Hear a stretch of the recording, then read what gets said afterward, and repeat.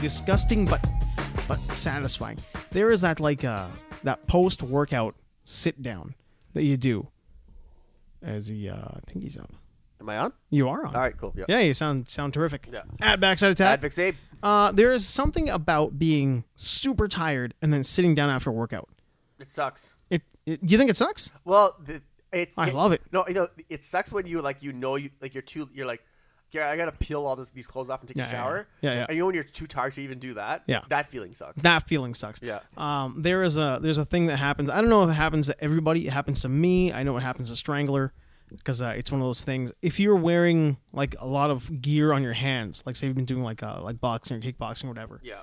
You're training or you're fighting, and your hands are like taped up, and your gloves are on, and the bell rings, and you're done, or you're done training for the day, and you've got all your wraps on, whatever it is. There's like you can't wait to get that shit off you. Like it needs to be off immediately. Do you cut that off or? Well, if you're fighting, you're taped up, so you cut it off. Yeah. If you're training, you're not gonna cut your wraps off. Yeah, because you just either have the wraps or Go wash your wraps. Yeah. Do you have sparring gloves as well or? Yeah, I mean, generally have like two sets of gear or whatnot. But your gloves are it's just like what's it, Velcroed on, right? Just put those on. But you put your wraps on to make sure your hands are secure, so you don't hurt your hands. But the idea of getting those things off, it's like like people come home from work to take their watch off, and that's how you feel like you're done. Your day is finished. Yeah. That's kind of like times a million, getting the shit off your hands. Yeah. After fighting or training. Oh yeah, there's that's the first thing I do. I take my watch off because like it gathers so much like sweat. And, because I don't have a ventilated band. Oh god. Yeah, so you can see it like it's Oh my god. It took its toll. So you can see like I got a little bit Good dark Lord. there and light there. Yeah. Yeah, so a milky white band. Yeah. So then like you look at my band, it was like there's like sweat stains on it and like it's dead skin cells and stuff like that. So I have to clean this in like a vinegar dishwasher soap. Good Lord. With water. Yeah. I have to yeah. Yeah, you might want to get that checked, pal. No, I have to. What I have to do is get a vented band. Get a vented strap. Yeah. No, because I mean that's gonna carry all that muck and gunk and sweat and shit under it. Oh yeah, so just rubbing against it little by little. Oh yeah, so every day I rinse it under tap water and I clean it out because it's disgusting. It's pretty gross. It's gross. Pretty rough. But after a workout, the first thing you should do is eat something, but don't like crash. Don't sit down. I mean, well, I can't do. For me anyway. For you, I gotta take a shower. Yeah. Well, I mean, like when you go to gyms and shit. Like, I mean, there's a lot of times when you're with your buddies and you're training and you're happy to see these people, and you're maybe not getting the same kind of conversation while you're working out because you're doing some high intensity shit. Yeah, you're sparring or whatever it is, and then all of a sudden you get that you're done. The final buzzer hits. You're all finished up. You know, like everybody, you can kind of get the sense that everybody else is winding down as well. Yeah. Then when you finally put in your last set or your last round or whatever it is, and then you do that sit down like against the wall with all your pals. Yeah. You just kind of say you're all done. And then there's a sit down bullshit session that happens before you go shower up. Yeah. That's the best. That's the greatest. Oh yeah, I remember I did that once in the showers at the gym. I just sat on the floor. Did you weep? Did you openly weep? Yeah, the thing is like I was sat on the floor. I'm so tired. Like was it a Silkwood shower? Well, it was like I wish it was, but it was just a dirty the gym. The gym and getting that bacteria in your butt. Oh yeah, but actually that day I biked 50 kilometers, then went to the gym and then I did a complete workout. Good Lord. And then I just sat in the shower and then I remembered I saw a picture of it in one of my the Thrive cookbook when they show like Brendan Brazier. He's just sitting against the wall, and you could see he's just spent. That's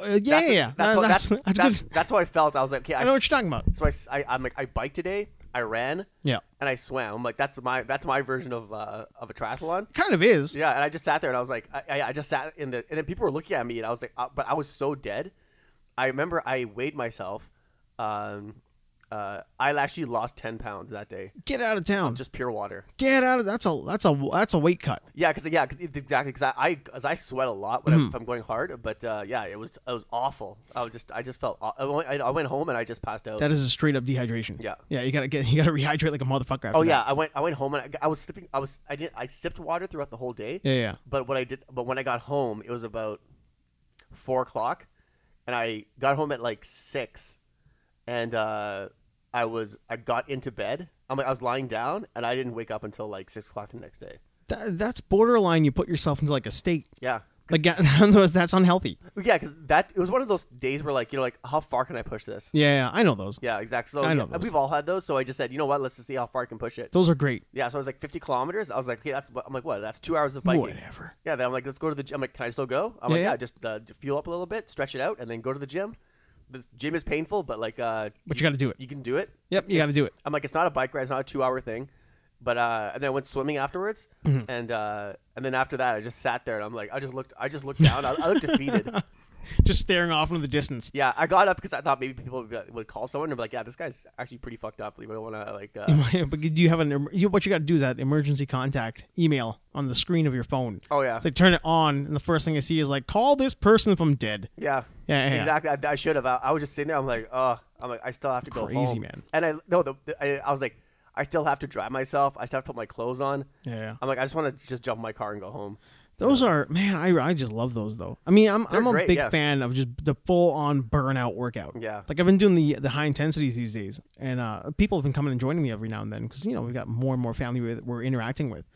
But I've got this like 30-minute plus nonstop. Like you start and you just keep on going and you don't stop. And it's 100 reps if you can get to it or more. If you can push yourself, if you're 28, you do one more, or you do two more. But literally, all it is just like push-ups, burpees, lunges, planking, those mountain steppers, then some jumping jacks, some high knees, like holding high knees to get your legs up, and just like all cardio. Like it's mostly cardio, and there's some dumbbell flies or curls depending on what day it is. Yeah, and you just do that for 30 minutes nonstop, no breaks. Just keep on going, keep on going, keep on going. And I'm really happy the people who've been doing it with me because they're keeping up and we're all doing it together and we're all feeling like really good. But I've gotten to the point now where I used to kind of wait for people to catch up. So if I was doing the lunges and I do my 15 lunges, I would just kind of like wait.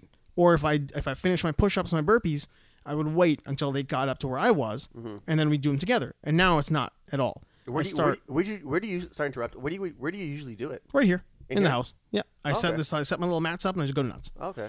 And it got to the point where I felt like I can keep going even though they can't. Yeah. So while I'm doing my push-ups, I'll just do them, and then as soon as I'm done, I'll just get into my burpees and I'll wait until they get to the burpees. Yeah. But I'll get 3 or 4 or 5 out before they get to them. Yeah. And if I get to, I don't know, like say 20, and then I know that they're going to catch up, I'll just start doing my lunges. I'll keep doing lunges until they catch up. And then we'll both get to where they get their 20 in or their 15 in. So we'll do our 15 lunges together. Oh, okay. So, but I'll already have done 5 or 6. But I like that. And even the planks, like that's the one place where we all kind of catch up together. We have to end at the same time. So I'll start my lunges, or I'll start my plank, and then by the time they get down from doing their lunges, I've already done like 30 seconds. And then I start the timer. And then they do their minute. So then I do their minute with me. They do their minute with my, I've already done 30. I'll do my minute with them. Yeah. And then we'll finish up. That's where we catch up. And now we go into the next set. And I love it, man. I love the idea that I'm always breathing hard for 30 minutes. And like by the end of it, you're just drenched in sweat. Yeah. And when you're just finished, you're completely done. Then you do one more. You just do one more because we're only at 31 minutes. I'll quickly take a look at the timer on my phone. I'll be like, we're only at 31 minutes. We can go to 33 or 35. Let's do one more. Yeah. And nobody wants to do it, but everybody does it. Yeah. I couldn't be happier. Oh yeah, that's kind of what I like about Orange Theory. Like, they, if you have a good instructor, they'll always say like if you have more in you, just put it out there. Who gives a shit? Like, just put it out there. You'll thank yourself. Yeah. And then you need.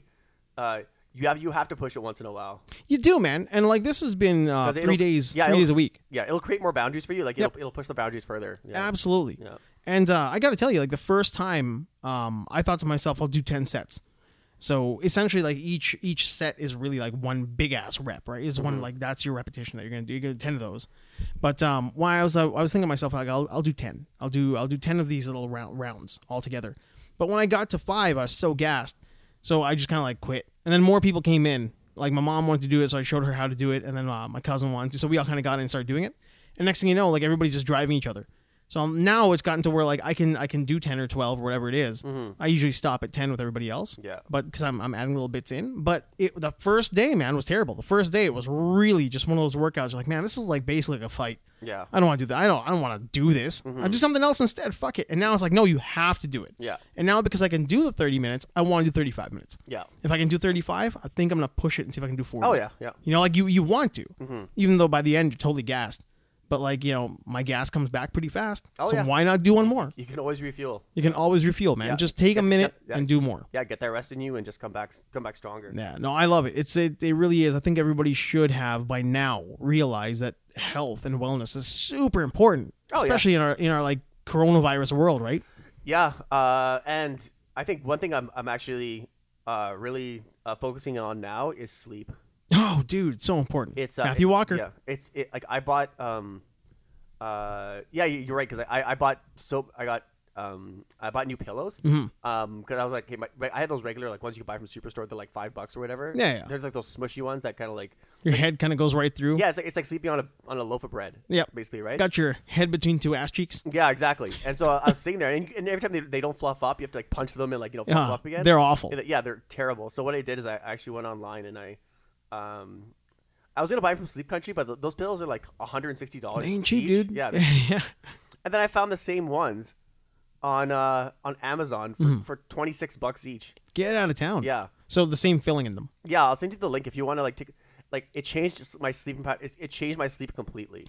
They will. Yeah. When you go from like a shit pillow to a good pillow. Yeah, it's a charcoal gel bead, whatever the fuck. That's that's only the words I remember from it. But like it's you put you sit on those, and honestly, I was asleep within 5 minutes. Get out of town. Yeah, like I sleep a comfortable 8 hours a night. People will like people who don't know how important a good mattress or good pillow is. Will be like, bullshit, not possible. Like you're an idiot. It's totally possible. Like a good pillow and a good mattress. Yeah.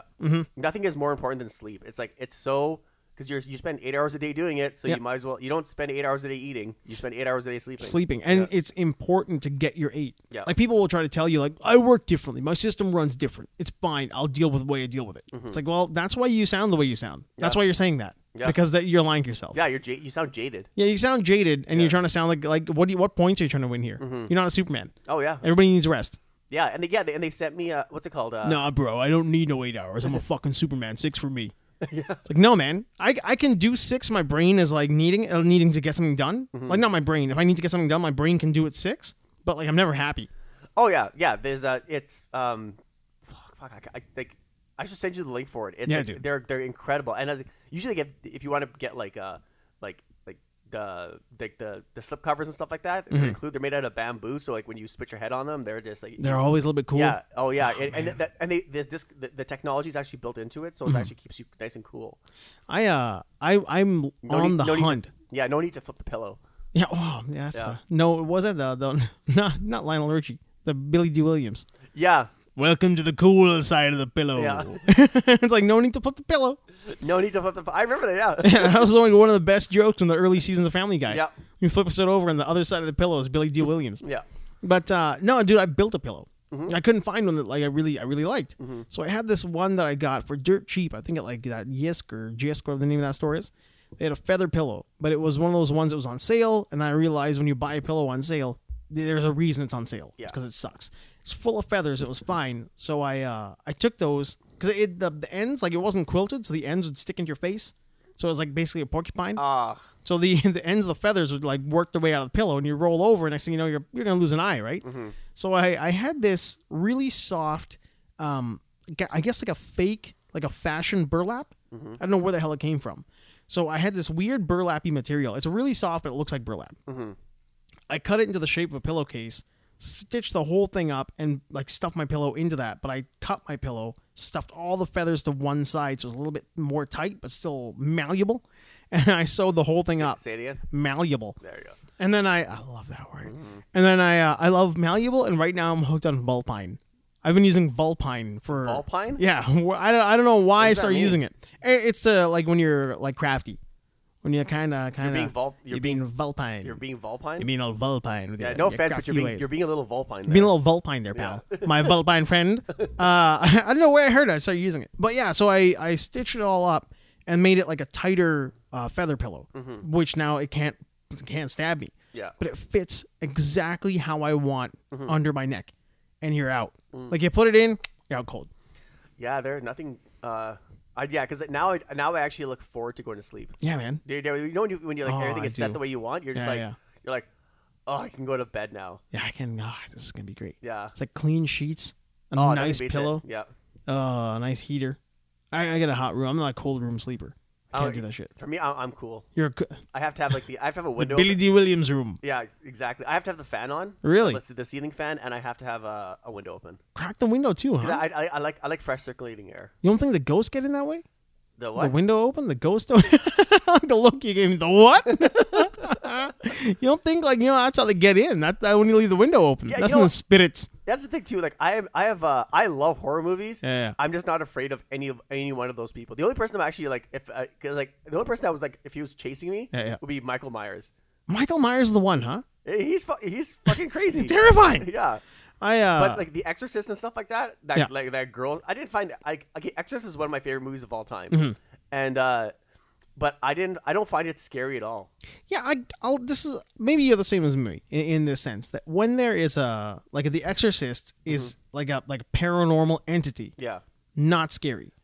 Dude with a machete with mental problems, like Michael Myers, scary. That's because that's like there's someone that could technically possibly exist, right? There are people out there do it all the time. Oh yeah, so but Exorcist is I can see myself just because I just be a total asshole doing it, but if she's like, your mother sucks, whatever, right? And she's like, fuck you. I'll be like, nah, you know what? Fuck you. No. Like, what are you gonna do? Fuck you. Yeah, I punch her in the face. I'm like, what are you gonna do? I'm convinced that and here's the thing, I know my limits. As a guy who understands physical competition and combat, I understand there are guys out there who can kick the shit out of me. There are bigger guys out there. Yeah. The dude, the Mountain from the Game of Thrones.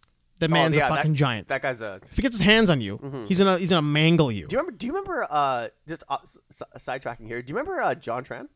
John Tran. I do not remember. You went to Ellerslie. He's okay. I've known this guy Oh, no, I know exactly what you're talking about. Yeah, I've known him since since kindergarten. Yep. And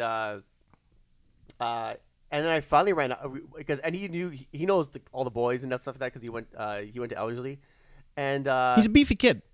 No, he was a tiny little kid. Is that who he is? Oh, I'm thinking of somebody else. Yeah, entirely. And he never lost his Chinese accent no matter how long he's lived here.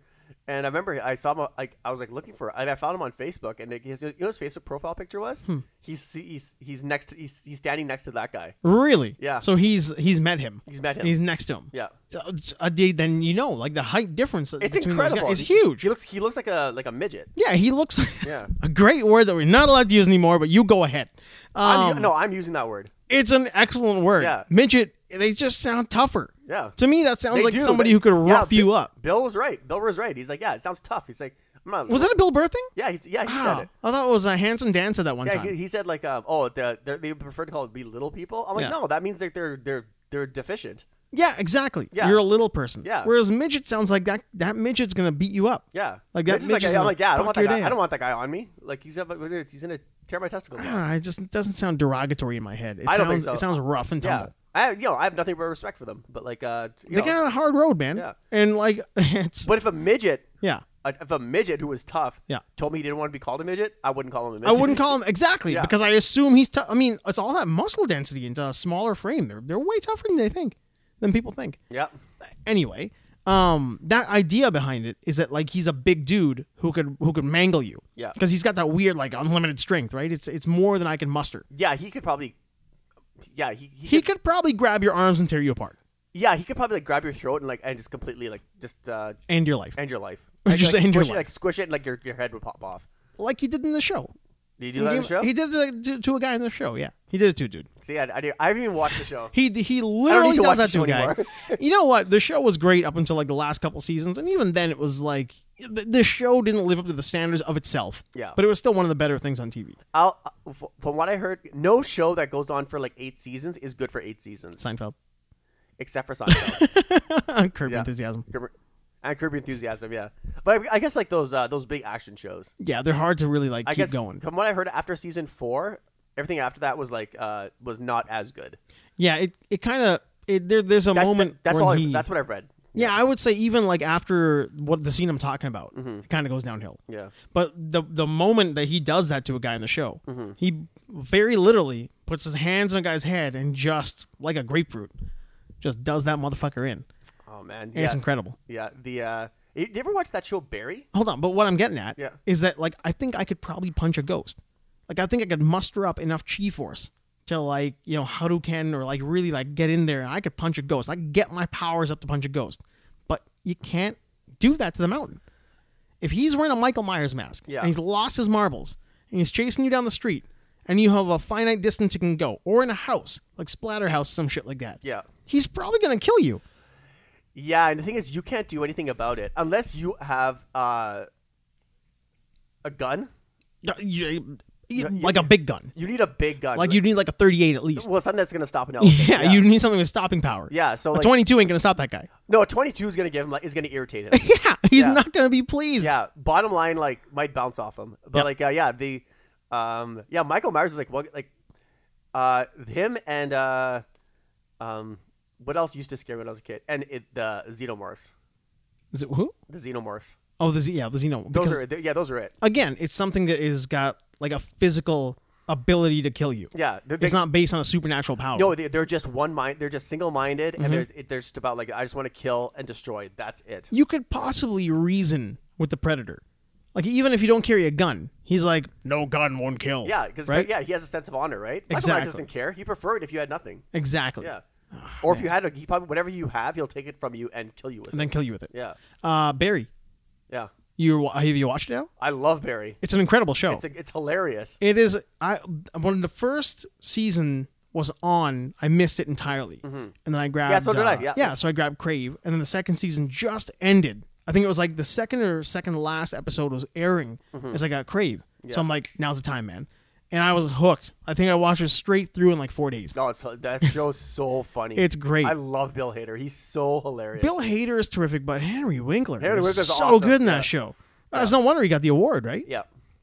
He's terrific. Oh yeah. Did you see that? I was going to show it to you. Do you remember when Bill Hader went on Conan and he was imitating Arnold Schwarzenegger? Oh, the one they're doing the deepfakes with? Yeah, and they were doing when he's talking about like when he was the Arnold Schwarzenegger as a baby for Collateral, right? No, this when he was PA for Collateral, yeah. And he's a baby when he's as a baby. It's pretty good. It's there's a great YouTube bit of that when they morph his face into Arnold. Yeah. Yeah. Oh, that's the one I saw before I came here, and I've seen it so many times. But at the same time, it was like when I was watching it.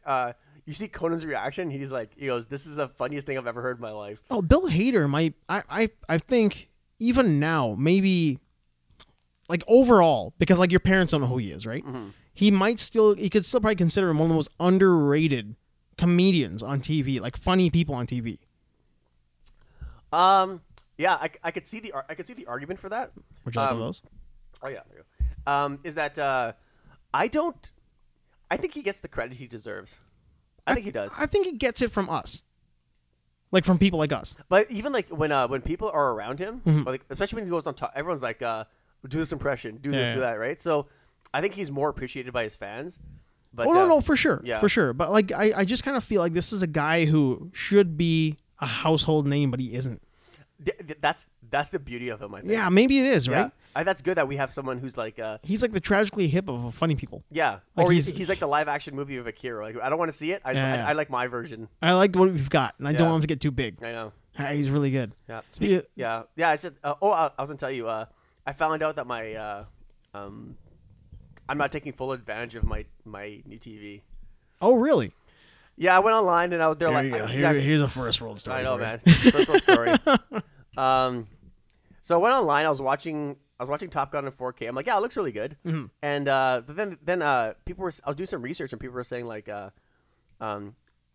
Like we were talking about, there's like 4K Blu-ray players to make sure that you get the optimal picture and sound. Yeah, rather than like a gaming unit or whatnot. Yeah, so they said like so I had this thing on CNET, and I checked the same thing with like other like tech websites like TechRadar and stuff like that. Mm-hmm. And they said they rated all these the 4K Blu-ray players, and the Xbox and the Xbox One X and the Xbox One S, they were near the bottom. Yeah, they're not great Blu-ray. They're a great multi-purpose device. Yeah, they're Swiss Army knife. Yeah, they're serviceable. Yeah, but like it will play them. But then I was like, I looked at it and I was like, oh, I'm not getting the full advantage of like of watching this. Right, I want to see exactly what it would be like. So, well, I mean, as an example, what we have on the desk right now. The Star Wars trilogy. Yes. Original trilogy. VHS. Beautiful, by the way. Beautiful. No, thank you very much. Beautiful. Beautiful. Yeah. Unwatched. Virgin. Yeah. They haven't been opened. You can seal is still on you can have the you can have the Skywalker saga. Yeah.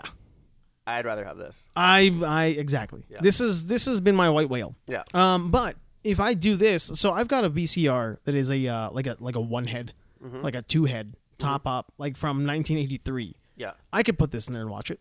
It's going to look like shit. Yeah. It's not the same as watching it on a 4-head hi-fi. Yeah. It's just there are certain things that you need. And that's the kind of VCR that you're going to have probably in those like 2-in-1 players, like a DVD. Oh, yeah. DVD VCR combo. Yeah. Right?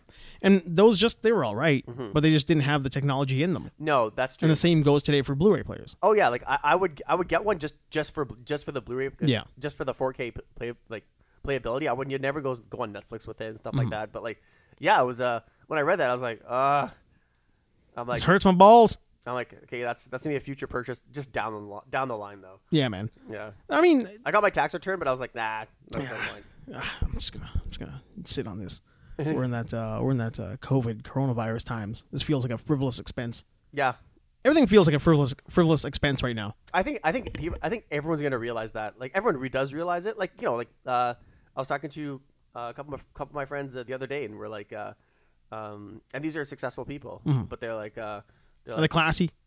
Well, they have like really good jobs. Are they classy Gatsby types? Well, like there's like like guys who are dentists and like engineers and stuff, and they're like where there's no point in like spending money on all this stuff. He's like, nah, man. He goes, don't. I'm not gonna buy anything.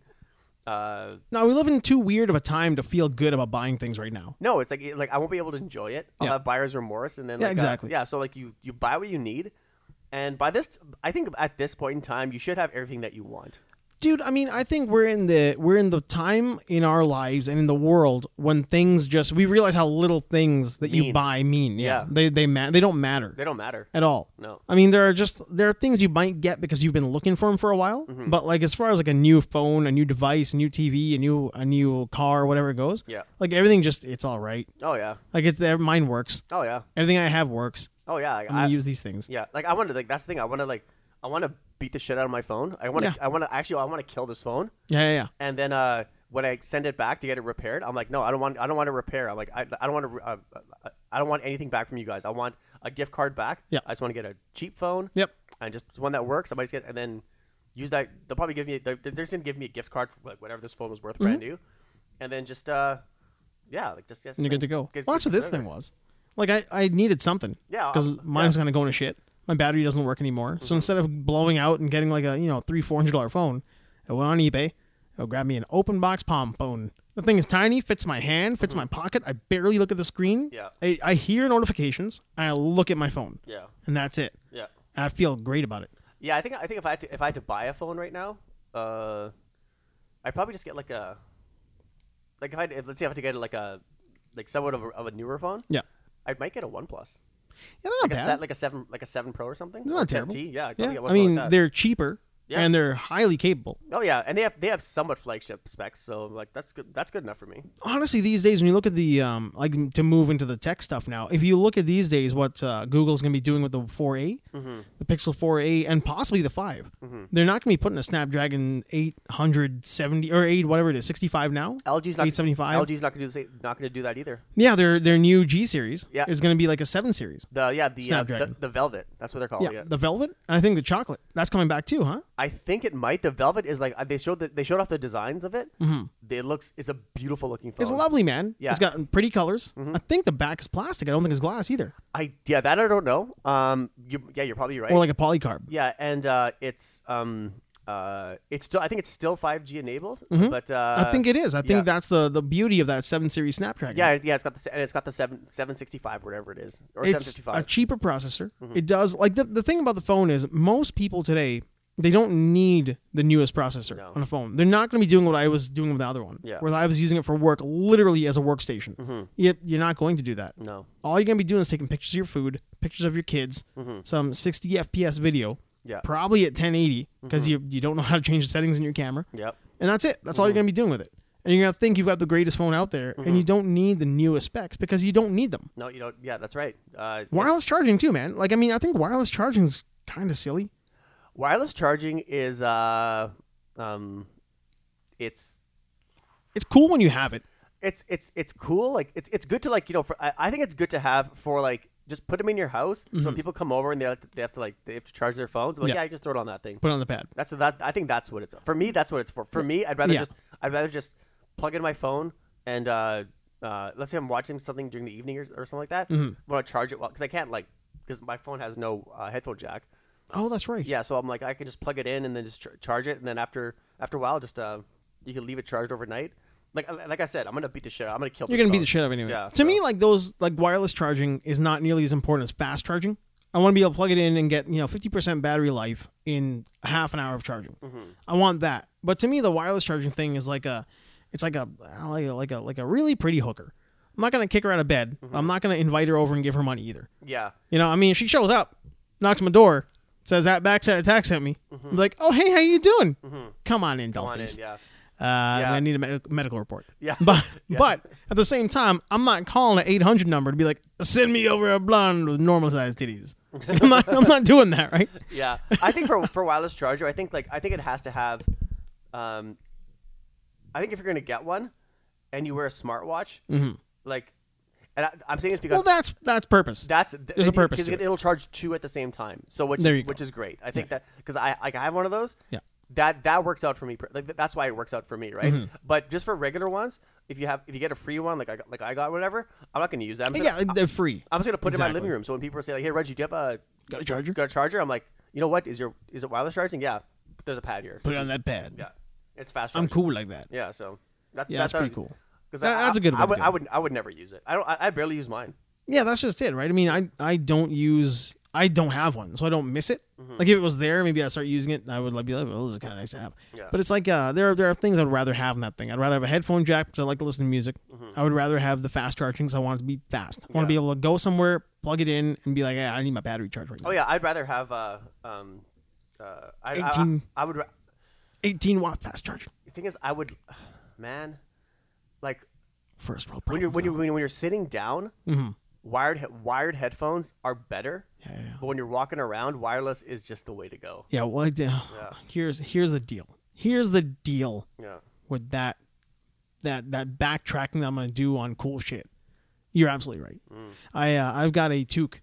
My aunt got me because we're in Canada and they're in Dallas. So she thought, what can I get this guy for Christmas? It's gonna make sense. So she sent me a toque with the headphones built in. And there's nothing cooler than that toque, man. It's like when I'm out like shoveling snow in the wintertime, or I'm just walking around, I want to like listen to music, but still be walking around. Yeah. It's just there's no competition. Oh yeah. I grab that, I put it on, I Bluetooth the whole thing up, and I'm walking around with my toque on, with no wires get caught in my shovel. I mean, again, those are those weird ass problems you've got when you're like, well, first worldy, but at the same time, there's a purpose to that. But yeah, it is nice to have wireless in some cases. It's because when you're walking around or even at work, if you're getting up from your desk and going somewhere, I'm like I just love to have like just wireless headphones. I'll tell you, for me, I haven't got them, so I don't know what it's like because I've never really used wireless headphones outside of the toque. But for training, I could see them being like on a run or whatnot, just being phenomenal. They are. The thing is that.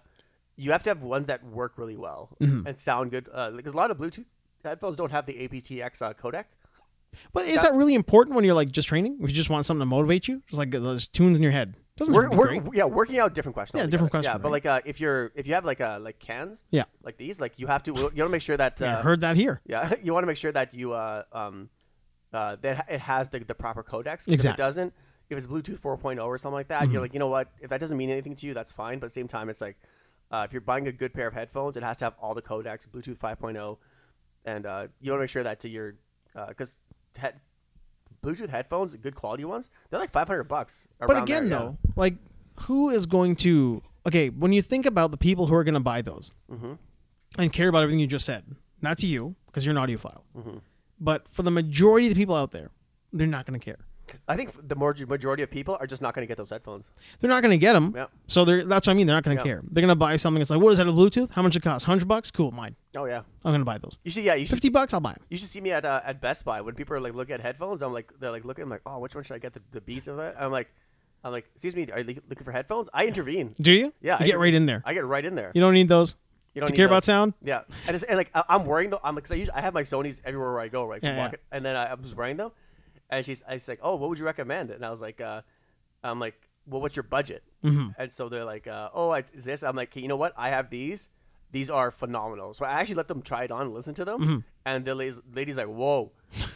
And I was like, yeah. So it's a religious experience. Yeah. She's like, whoa. Oh my God. And I'm like, yeah, you can tune everything and stuff like that. And she's like, oh my God, this is crazy. So one person actually bought a pair.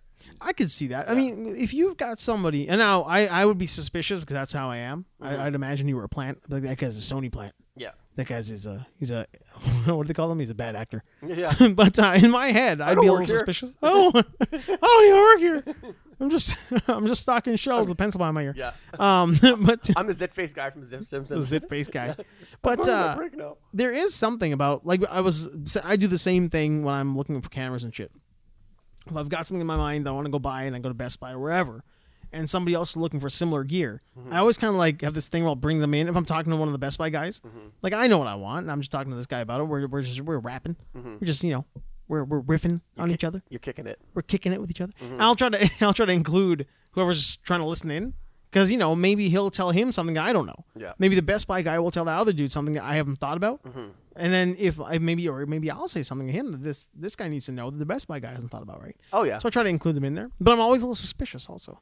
Yeah, I just like to go in like I don't want to be predated. If you're gonna be spending money on something, you should go. You should know as much as you can about it, and then when you go in, you know that no one's gonna be able to bullshit you. Research is key. Yeah, you've got buy to a car, buying anything. So, buying anything. Research is key. You've got to know what you're talking about. Yep. The last thing you want to do is walk in there blind and just get rubed. Yeah, have somebody you're gonna be a mark. Yeah. He's gonna see you coming a mile away. You're gonna be a trick ass mark. A trick ass. Look at this trick ass mark.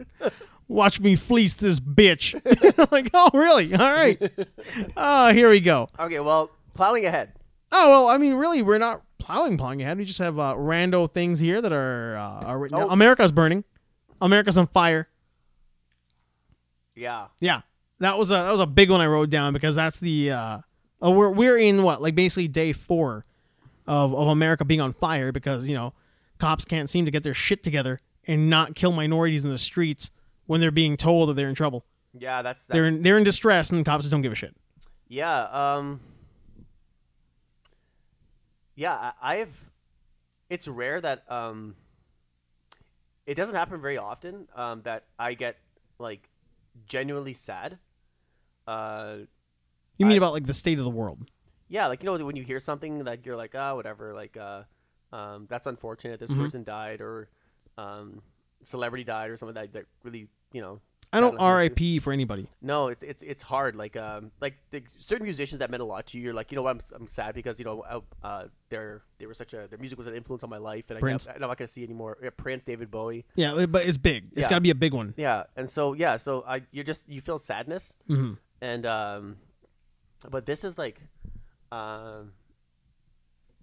can't. The thing that made me sad was I can't watch the video.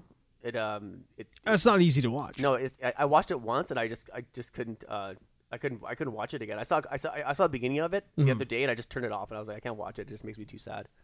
And then what made me even more sad is that the sister and the brother of George Floyd is that even Steven Jackson from NBA, all these guys, nobody's in tears anymore. When these things happen, it's normalizing. Yeah, and it's which is a school shooting. Yeah, it's gross. Yeah, and that's kind of what makes me sad. Yeah. It's it seems like police officers like him have set the trend. This is what we're gonna do no matter what, and we're gonna act this way towards minorities, especially black people, and that's the standard we're gonna set. I don't care if he's a threat or not. I'm gonna put my knee in. We can do what we want. Yeah, so they that's fine. No, that's not fine. Like they're just they've set their precedent. Yeah, that's the way they're gonna act. That they're never. But on the flip side of that, like now it's like the parents, the communities that these people belong to, they're cried out. Oh yeah, and it's just and I think you're seeing the tide turning in their favor. Was like with the protests, you mean? I think the protests can't stop. Yeah, and I think the change has to come now. It's like it's because like back in the '60s and stuff like that in Detroit, that stuff that was happening, and certain good things did come out of that. But like during the era of the civil rights movement, so the birth of the civil rights movement. Yeah, so like there was like in the '60s, there like something good came out of it, right? Racism was never going to die in the United States, but like there was affirmative action that came out of that. There was there was some good things, but racism never went away. It's like like the COVID-19 response, like minorities are always gonna be treated differently. Everything is they just dealt a bad hand, and I think yeah, I just feel bad that you can't express your true sorrow when you lose someone who's that close to you, and the community, because he was big in his community too. He called for like less guns on the street. Yeah, he was not like. I mean, Trump likes to tweet out the whole idea of like thugs and this and that. This dude was just a normal guy. Yeah, he was just like a normal guy who just got like just wrong place, wrong time, man. Yeah, and I don't and it's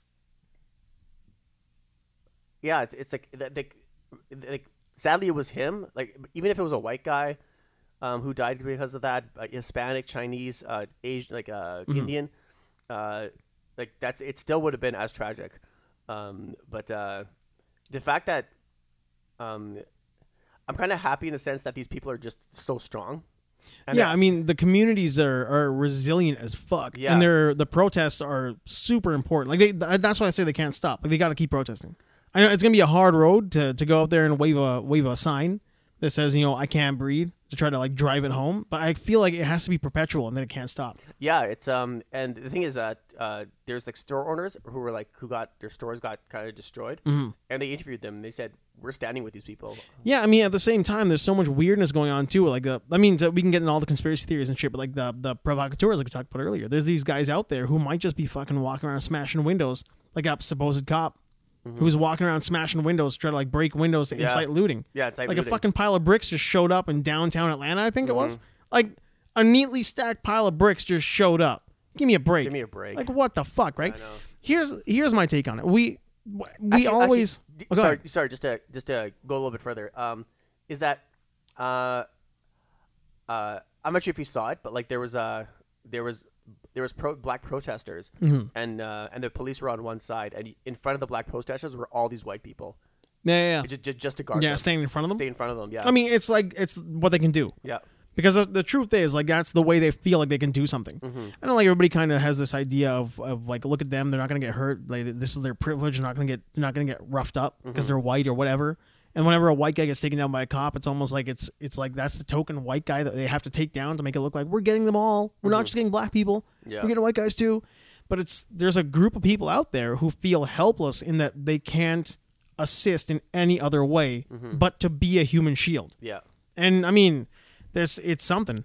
They're trying something. Hey, like anything you do that makes them feel more safe, or at least show support in however way you can. Yeah, show support of like, you know what, we got your back. That's I think everyone should be doing that. We talk a lot about things like racism versus ignorance, in the idea that there are people out there who are just ignorant towards it. But then there's like this kind of thing, which is just such a blatant, gross act. Like this is real racism that you should be mad about. Yeah. Everybody should be mad about it because this isn't how the world's supposed to work. And it'll never go away. Racism won't die. There'll always be racism. It'll never go away. White to black, black to white, Chinese to black, black to Chinese, brown to Chinese, brown to white, whatever you want. It's like you can just like drop that book of matches or that box of matches, and anything could be anything, and it's gonna be racism in some way or another. It'll just happen no matter what. Yeah, but it should gross you out. It should gross you out when it's not just somebody making like an offhanded remark, but it's actually causing, like, it's like this is the acceleration of that thought. This isn't just somebody who thinks like black people are gross and then dehumanizes the idea of black people. And then, the government kind of makes a system that makes it so that they can't live in your neighborhoods or your communities. And your like racial intermingling doesn't normalize in your community. So you've got two groups of people who just kind of distrust each other because one thinks the other one is there to keep them down. The other one thinks, well, we have to keep them down because they're not as smart or brighter or like, civilized as we are. It's all bullshit. And all of that's got to stop. It'll never stop. But all of that needs to stop in one way or another. And you can look at, like, you can go back to, like, Tulsa. You can go back to, like, the LAPD and the KKK. You can go back to the Chinese guys building railroads in Canada. Yeah. It's like there's been a systematic dehumanization of minorities in North America. Oh, yeah. Yep. And it's just like that's where we're almost at. I don't think we're at a tipping point, but we're definitely at, like, a hot water mark. Like, the water's real hot right now because that's just where we're at, where you can just do whatever you want to do. And it's not a big deal anymore. Well, the basic formula is that that happens now, which is sad for both sides. Is that someone gets hurt or killed, and then there's rioting. Yeah, and then people blame the people who are rioting because they're saying, oh, it's just wanton destruction. Yeah, and they're like, oh, this is how they deal with these problems. But then and then it just it goes away and nothing is achieved. Well, it's the same cycle. That's all it is. And so there's my hope is that this is the chance for people to, like, these people, like, these four fucking idiots who, like, they're gonna be charged for murder. Yeah, I don't know, man. I feel like it's too little, too late. Like, it's just gonna be. It's not gonna change. It's been too little, too late for years. For so long. Yeah. Like, I mean, it's like nothing's gonna change. It'll just happen again. Oh yeah. And then maybe they'll get charged. Maybe they won't. Maybe this is the one. It's like these guys got charged. Yeah, they killed a guy. Let's charge them. Whatever. Charge these guys. Whatever. These right? guys should get raped and killed in jail. Yeah, and then again, like, whatever happens in a year from now, 2-3 years from now, another black guy gets killed in the street. Everybody gets mad about it, and they'll be like, "Yeah, well, we arrested those guys. Aren't you happy we arrested and charged those guys? Like, this cop, it was an accident, whatever." And they'll just try to bury it within the news cycle. Like, the next one is going to get. That's how I feel. Like, the next one is going to be. This is a tipping point. We're going to stop the tip. We're going to stop the falling over by arresting these guys. They go to jail, whatever. And the next one's going to happen, and then you're going to try to bury it within the news cycle. Well, I think the outrage will like go away after a while. I think that this is I think the reason why I think that if these instances are happen again, and if they're caught on camera and for everyone to see, that's a huge one. That's going to be the that's what's going to change everything. Yeah. So, like, because this guy's, like, it's plain to see this guy, he murdered him. It's not hard to see. No, I get so mad when I see this kind of shit too, because I think about times and, like, I'm not saying that we're better than these guys in that sense, but and we worked in physical altercation, in a physical altercation job when we were working in bars and shit. We never killed anybody. I mean, it's just like there's a certain idea that you've got. Now, I know there's shitty bouncers out there. There's lots of shitty bouncers out there who smack guys in the mouth for no good reason all the time. Yeah.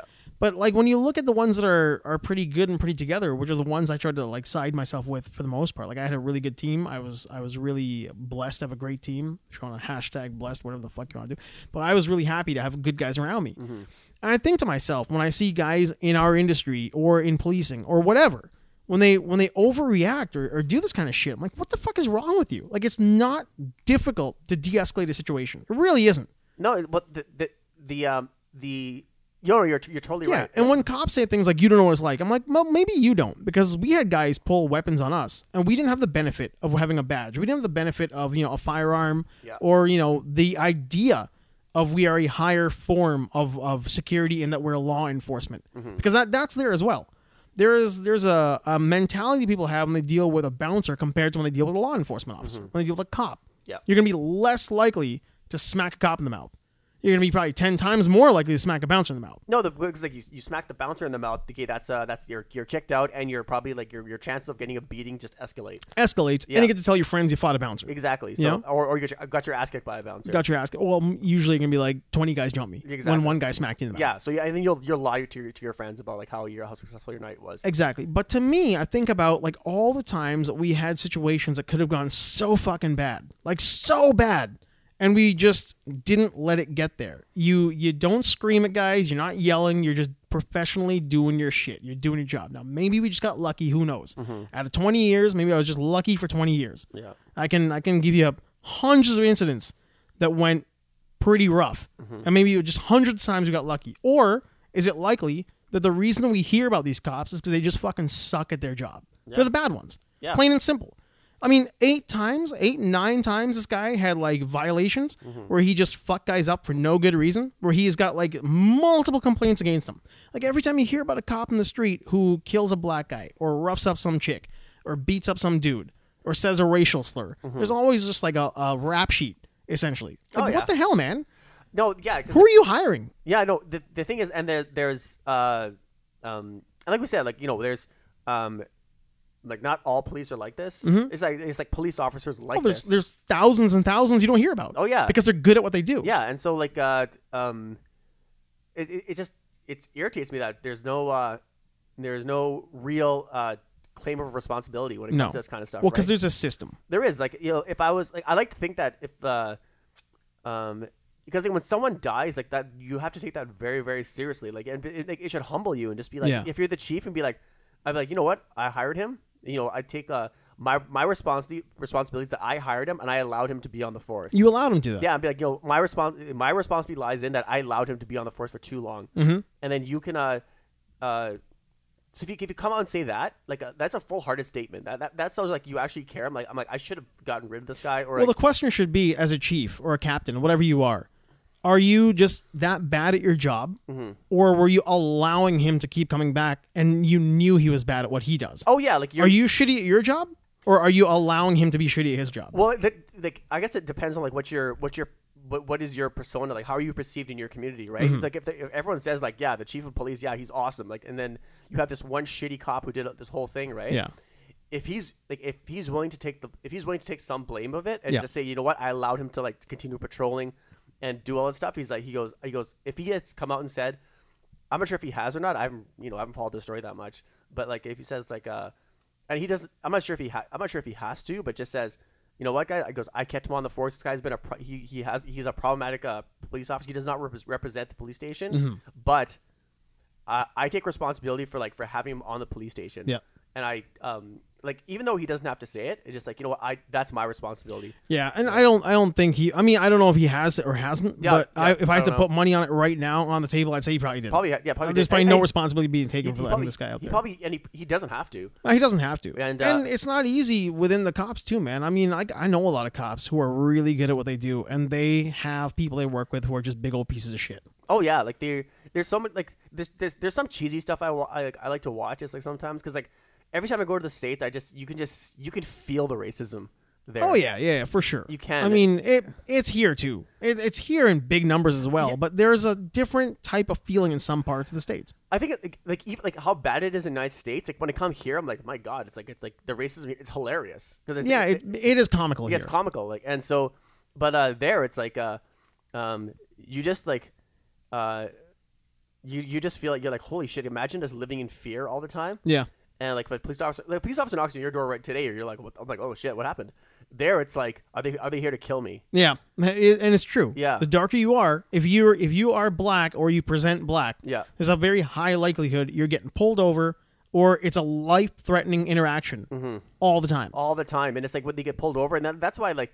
And it doesn't help when you're like, why the fuck why'd you pull me over? And then we look scared. Yeah. Because you're just afraid of the police officers. What do you got to hide? Yeah, what do you got to hide? Yeah, why are you scared? What do you have to hide? And then the next thing you know, they're like, get out of the car. Like, I don't have to. Then like, then you just get they you push get you yanked around. out of your car. It's scary. It's hard to watch. Well, how about that dude who got shot while his wife was live streaming on Facebook? Like the guy did nothing. Nothing. And then there's that argument too. It's like, well, I thought he had a gun. Well, if you thought he had a gun. In most of these instances where you've got a cop who shoots somebody because he thinks he has a gun, not he pulled a gun, not he showed you a gun, not that he may have had a gun in his hand. Yeah. You just thought he had a gun. Well, if it's an open carry state, then what's the fucking problem? Yeah. Because like that's America. You've got open carry states all over. Yeah, I'm saying that's the price you paid for like having all those guns. That like just loving the Second Amendment. I'm all for it. I mean, like, I'm not the kind of guy who shits all over the Second Amendment. I'm not like an anti-gun guy by any means. No, me neither. But at the same time, it's like none of them seem to be able to handle their shit when it comes to that kind of stuff. Cops especially. And the thing too is like, they're just for some weird reason. Cops, like especially these white cops who are doing all these things, they're just like weirdly scared of black people. Like that's what it comes down to. Like there's this weird they're coming kind of fear about it. Like, you hear the argument about like racism got worse when Obama came in office. Well, it got worse because that was a response that you got from people who were scared that black people were going to take over America. Yeah. It's a fear of a black planet.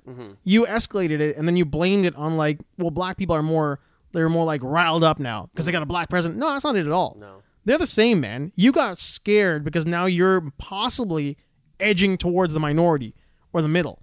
You know, that's what it was. They got scared because there's going to be maybe we're suddenly the minority now. We're not in power anymore. Yeah. And they got more like freaked out or riled up. Like, yeah, after Obama got elected, I think it was, I'm not sure how many years into like his presidency, but that's when gun purchases they just skyrocketed. Well, no, gun purchases generally skyrocket during Democratic presidencies. Yeah, that's what I'm talking about. Yeah, like if it's a more conservative presidency, you're less likely to skyrocket gun sales because there's no fear of them. Yeah, that's what I'm saying. Yeah, during Obama's administration, that's when you saw gun sales go like. Yeah, that's like historically. Yeah, and I just don't. It's just weird, man. The whole thing is weird. I don't know. I just don't. And the problem is, there's like the majority of white people are just cool ass motherfuckers. I mean, just like normal human beings. Yeah, I mean, the eyebrow raised, but it's the truth, man. Same thing. Majority of cops are okay, but it's always that like the loudest and the worst. They overwhelm the argument. They overwhelm the responses. Well, I'll say this: like, yeah, majority. I think majority of people in general are good people, but it's just that that small percentage just fucks it up for everybody else. Absolutely. Yeah, like police officers.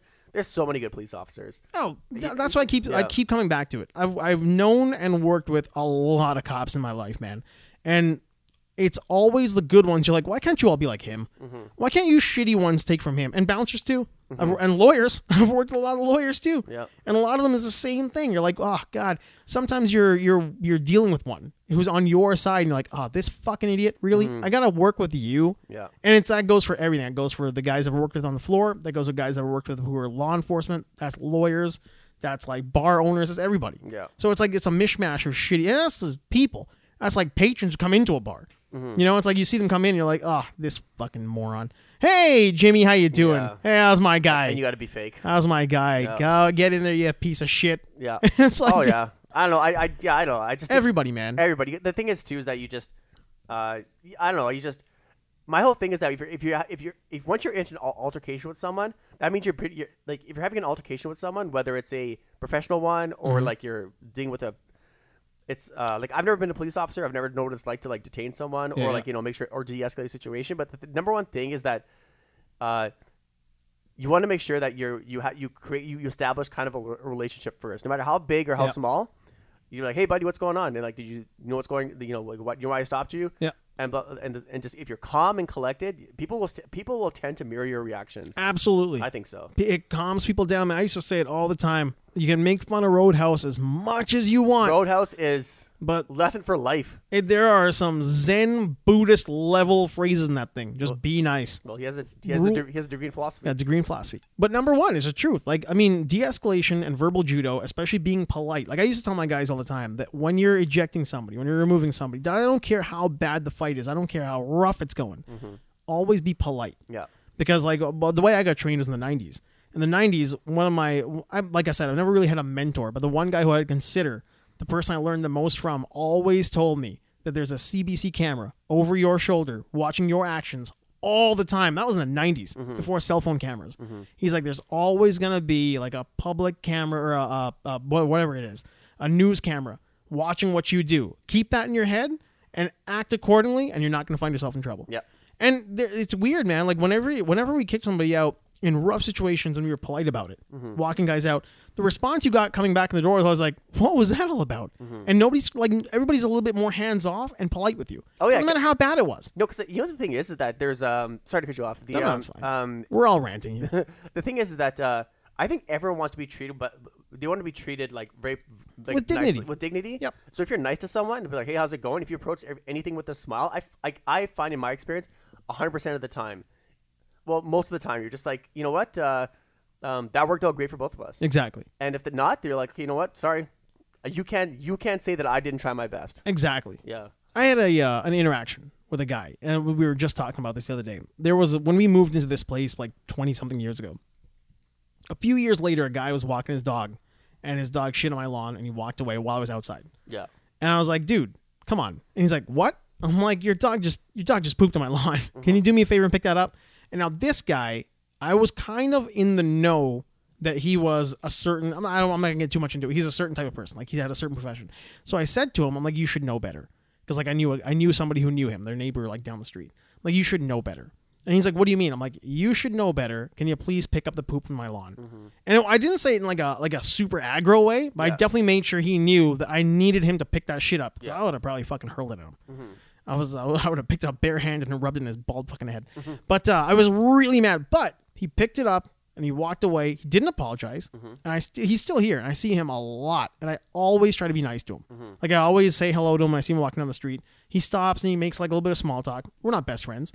But you've got to at least like try to be like cordial. You got to be at least try to be nice. Yeah. Even though you're pissed off, you got to try to be nice, man. No, because like you like if like I don't understand why you would let someone you don't know who has no effect on your life ruin your day. Ruin your day. I never got that. I mean, look, it might ruin your day, but it can't destroy you emotionally. You can't be grinding your teeth like for the next week over it. Like so like I'll just be like I just walk away. I'm like, okay, I guess that's like. I don't know what battles you're fighting, but I'm fine. So I don't.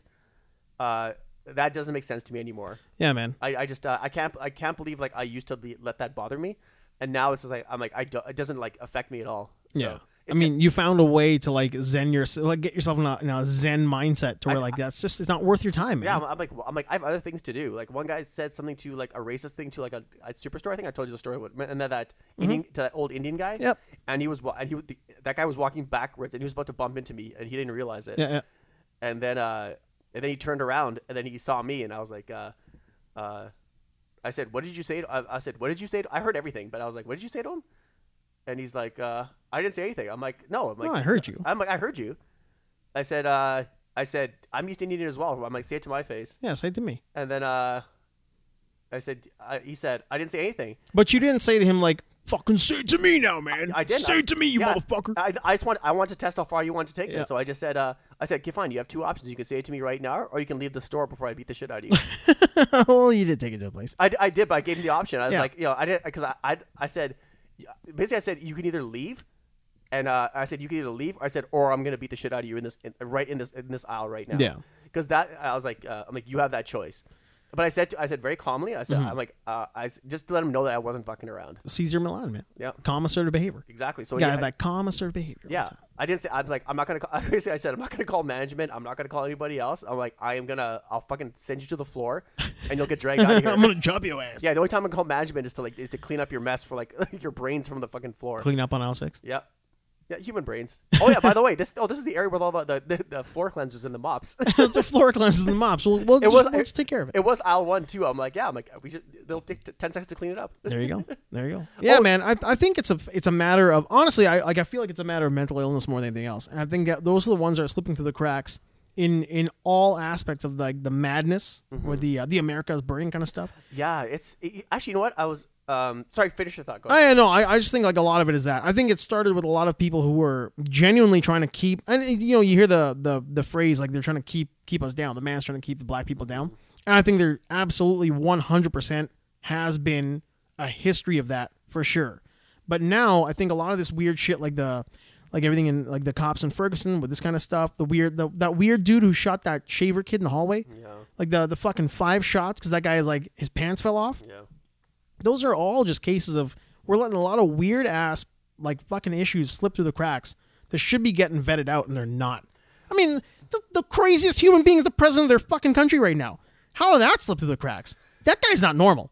No, that guy is abnormal as fuck. Well, he's in the White House because of their stupid their voting system. Their voting system. It's that electoral college. Yeah, man. That's the only reason why he's in the White House. Well, I mean, I think that's why a Republican got elected, or everybody gets elected. The Electoral College has a point. It totally does. But I think it was a reaction. I think there was definitely a reaction.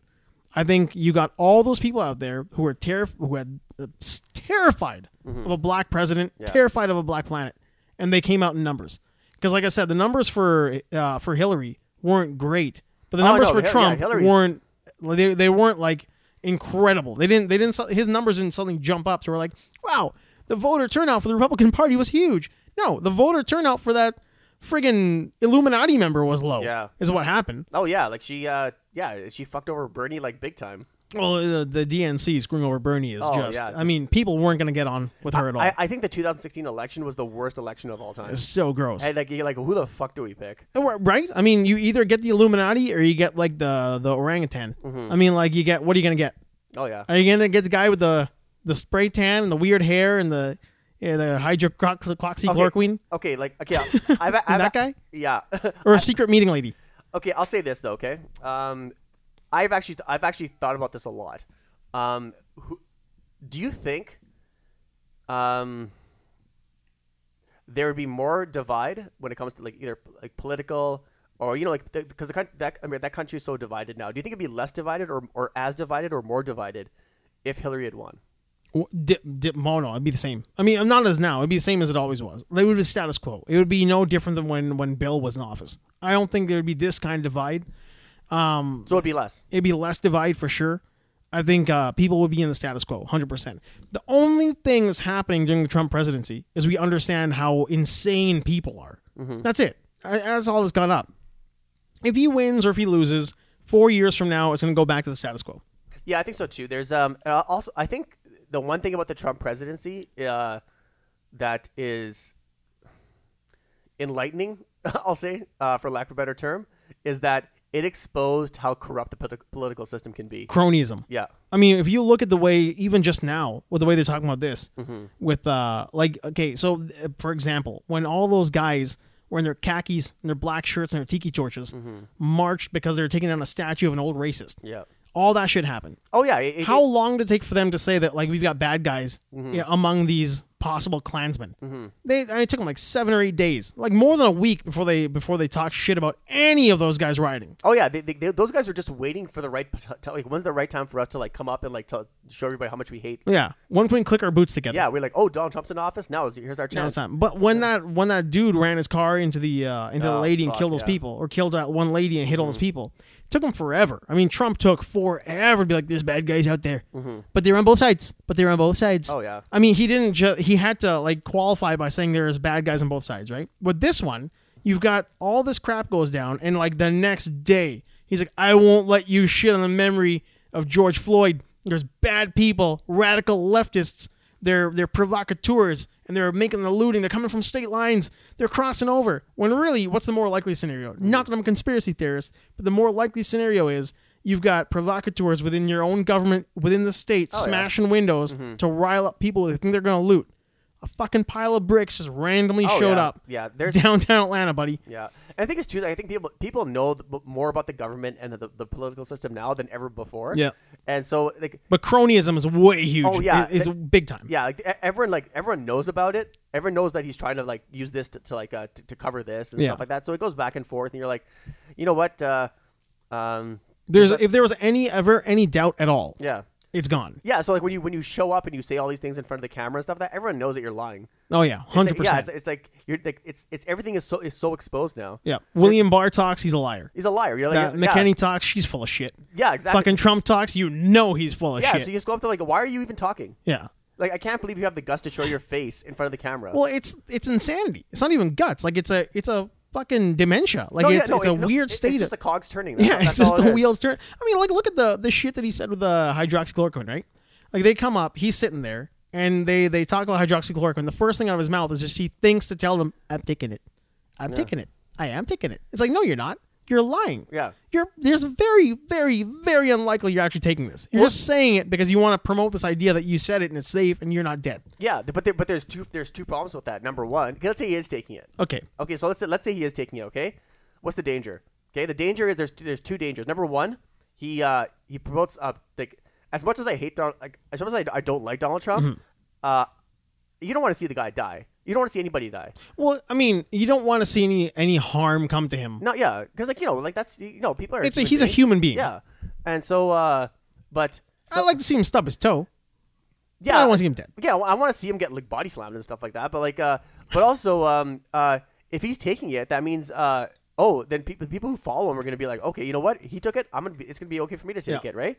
But so that's if he takes it. Okay. If he doesn't, if he's lying, that doesn't stop the fact that people who love him to death, who will literally like take a bullet for him, they're gonna take it as well, and the next thing you know, they die. Yeah. So he puts not only himself, like he puts his own people in danger, and he doesn't give a shit about. He doesn't care. He doesn't give a fuck. Well, he's a populist. He is not a Republican. He's a populist. He's all about him. I mean, like there's nothing that he's given to the world that has changed the world. There's nothing he's given to the country that's changed the country.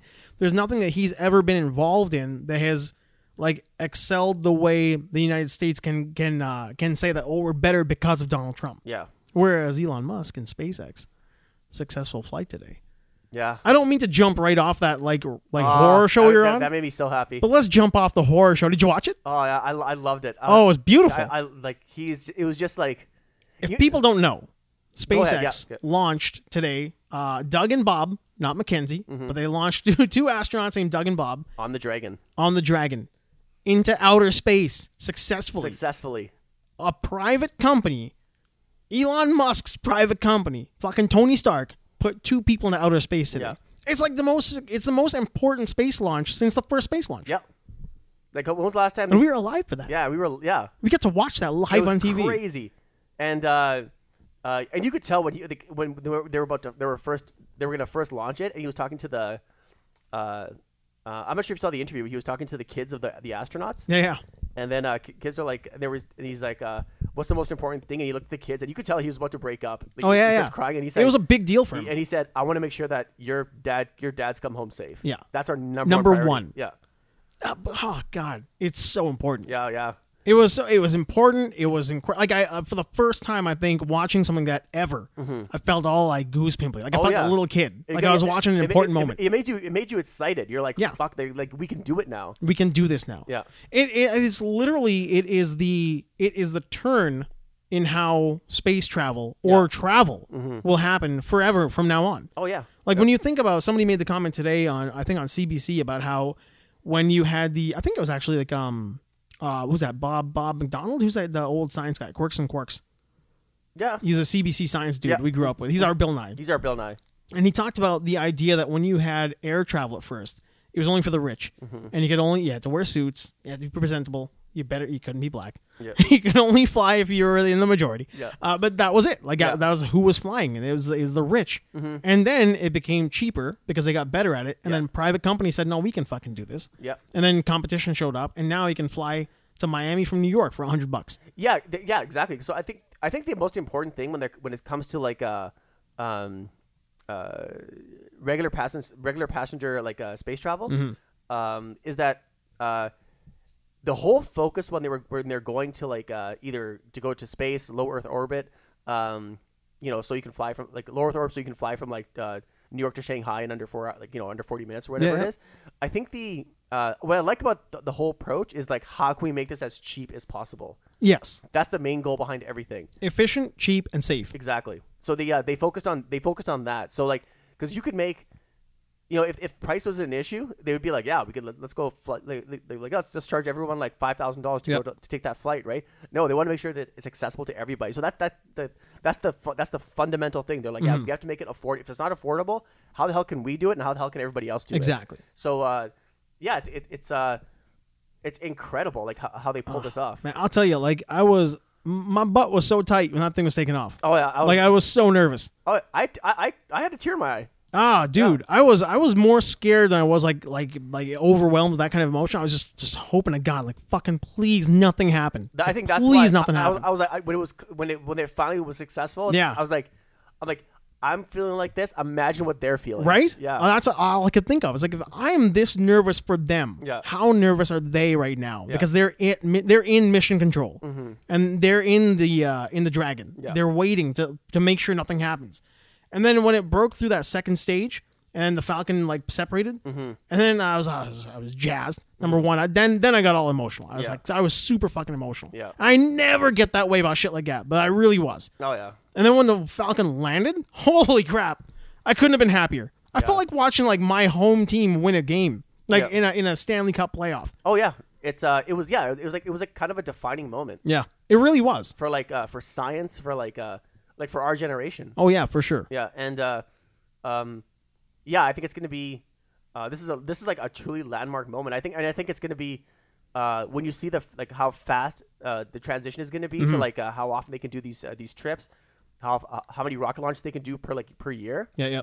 It's going to skyrocket because they know that it's going to go up. They know that they can do this safely now. They can do it safely. They can do it whenever they want to, like on their own schedule. Not whenever they want to. They can do it on their own schedule, and they're not reliant on Russia. They're not reliant on China. They're not reliant on anybody else going up in the air. Yeah.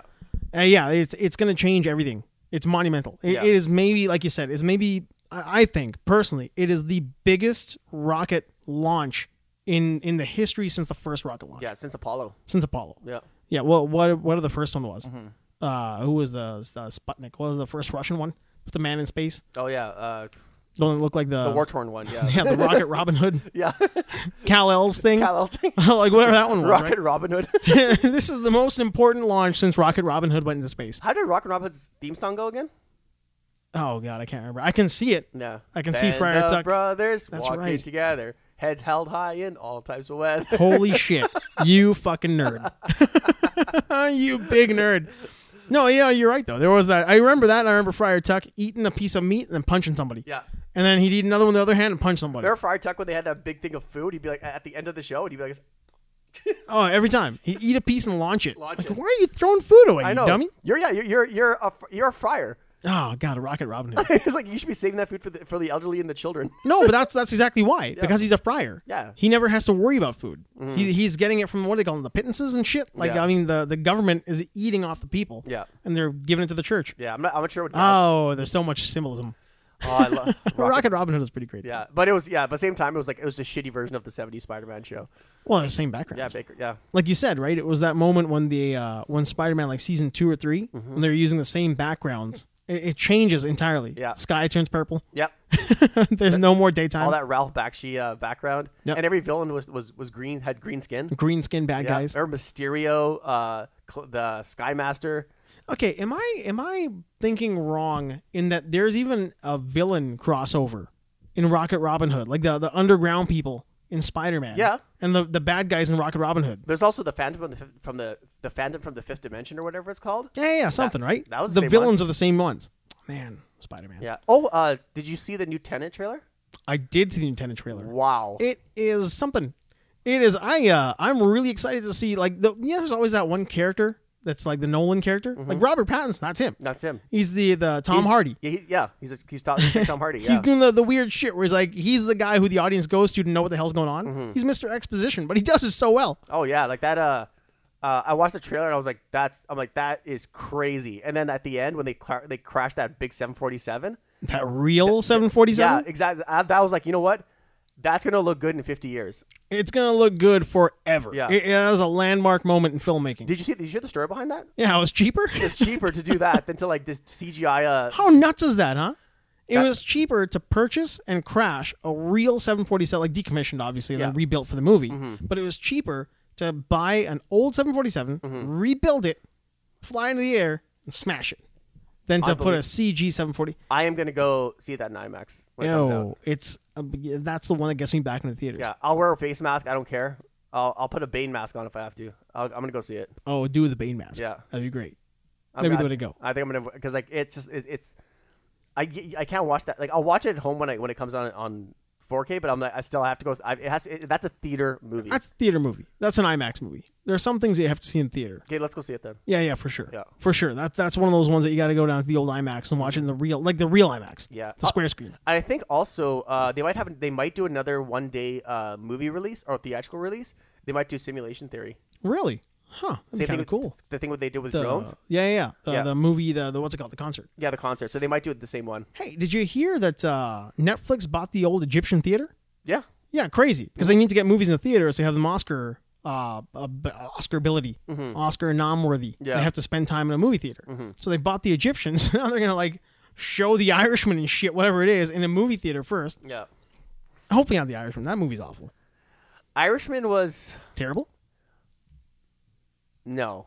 It was... groundbreaking? No, it was not groundbreaking. Was it a revelation? No. Yeah. It wasn't terrible. It wasn't. No, you know what the thing is? It was just. It's for how long it was. Yeah. I find that it didn't fill the void. It didn't deliver. Yeah, it didn't deliver. Yeah, it doesn't deliver. But that's me personally speaking. No, I think it's everybody. Yeah. What I didn't like about The Irishman is how awkward Robert De Niro looks as a young man. Yeah. Because that's not Robert De Niro. Robert De Niro as a young man is Jack from Midnight Run. That's Robert De Niro in his prime. Punching people in the face, doing bounty runs. Or in Ronin. Or exactly, you know, as an older young man. Yeah. Yeah, like a middle-aged man. Yeah.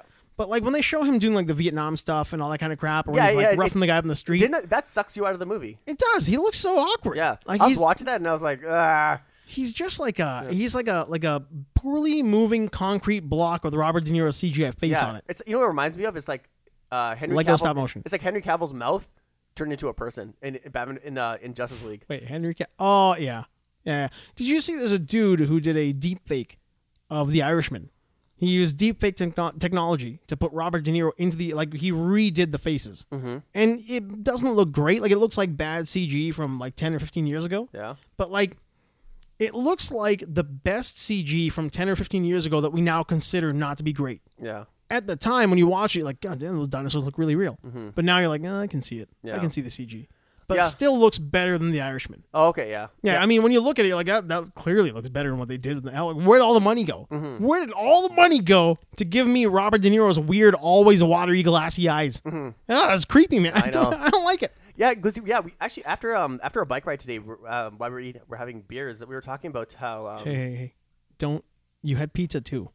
Yeah, you had really good pizza. Yeah, thin crust. Honest to God, like when you mentioned the pizza, I could think of it now as pizza. Anyway, I digress. You know, I'm gonna order that pizza again, and I'm gonna bring it here for our next podcast. You should. And so yeah, there was a we're talking about how in movies, like back in the day, like because we were talking about like how same thing. Like I talking to Jason and just Keith about this, because Jason is a huge music guy, but he's kind of like how I am with movies. Like he likes the behind the scenes stuff and like how everything was made. Why would who produced it? Why did they produce it? Like the story, the writing of it and stuff like that. Where did it come from? And so I said the same. We were talking about how, and I brought up like special effects and like because that's I don't know how it came up. Jason brought it up, and then I was talking about how then Jurassic Park came. We're talking about that movie, and I said. I said, you guys ever notice that that I bought because like I don't talk about the way I talk to you about it. I said, you guys ever notice that you guys watch Jurassic Park now and watch the newest ones? You guys see the difference? The new ones don't hold up. They're like, yeah, the newest ones are pieces of shit. Like they're terrible movies. Not because of not just because of the writing, but the special effects are terrible. I said, if you look at the in the first one, the Tyrannosaurus Rex comes up to the car and it's raining and there's no music. Mm-hmm. When it's just the sound of the rain on the glass top of the truck. Yeah, I'm like those moments. I'm like, you can't recap. Maybe that's lightning in a bottle. You can't make that movie again. No. And then they're like, yeah, that's totally true. Like there's you can't like those things like they give you white knuckles. You're just like, holy shit. Man. And then we started talking about like about movie soundtracks. Mm-hmm. Where like now it's like movies come out and then. People will make music for the movie, right? Mm-hmm. Like when was the last time like soundtracks for movies are made for the movie, right?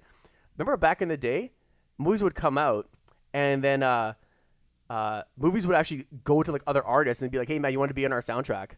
Afterwards. And so that's when I think that's when movies. That's why movies were so good because they would be like we watched Terminator 2. It's like what's the first thing you think of music-wise? You think about Terminator 2. Well, the intro of the Terminator music. Yeah. Dun dun dun dun dun. Like that's in your head. Yeah, and like what do you think of? And what's a song that you? Guns N' Roses. Guns N' Roses. You could be mine. Yeah, you could be mine. Like right away. Right away. When I think of what was it, Terminator Salvation?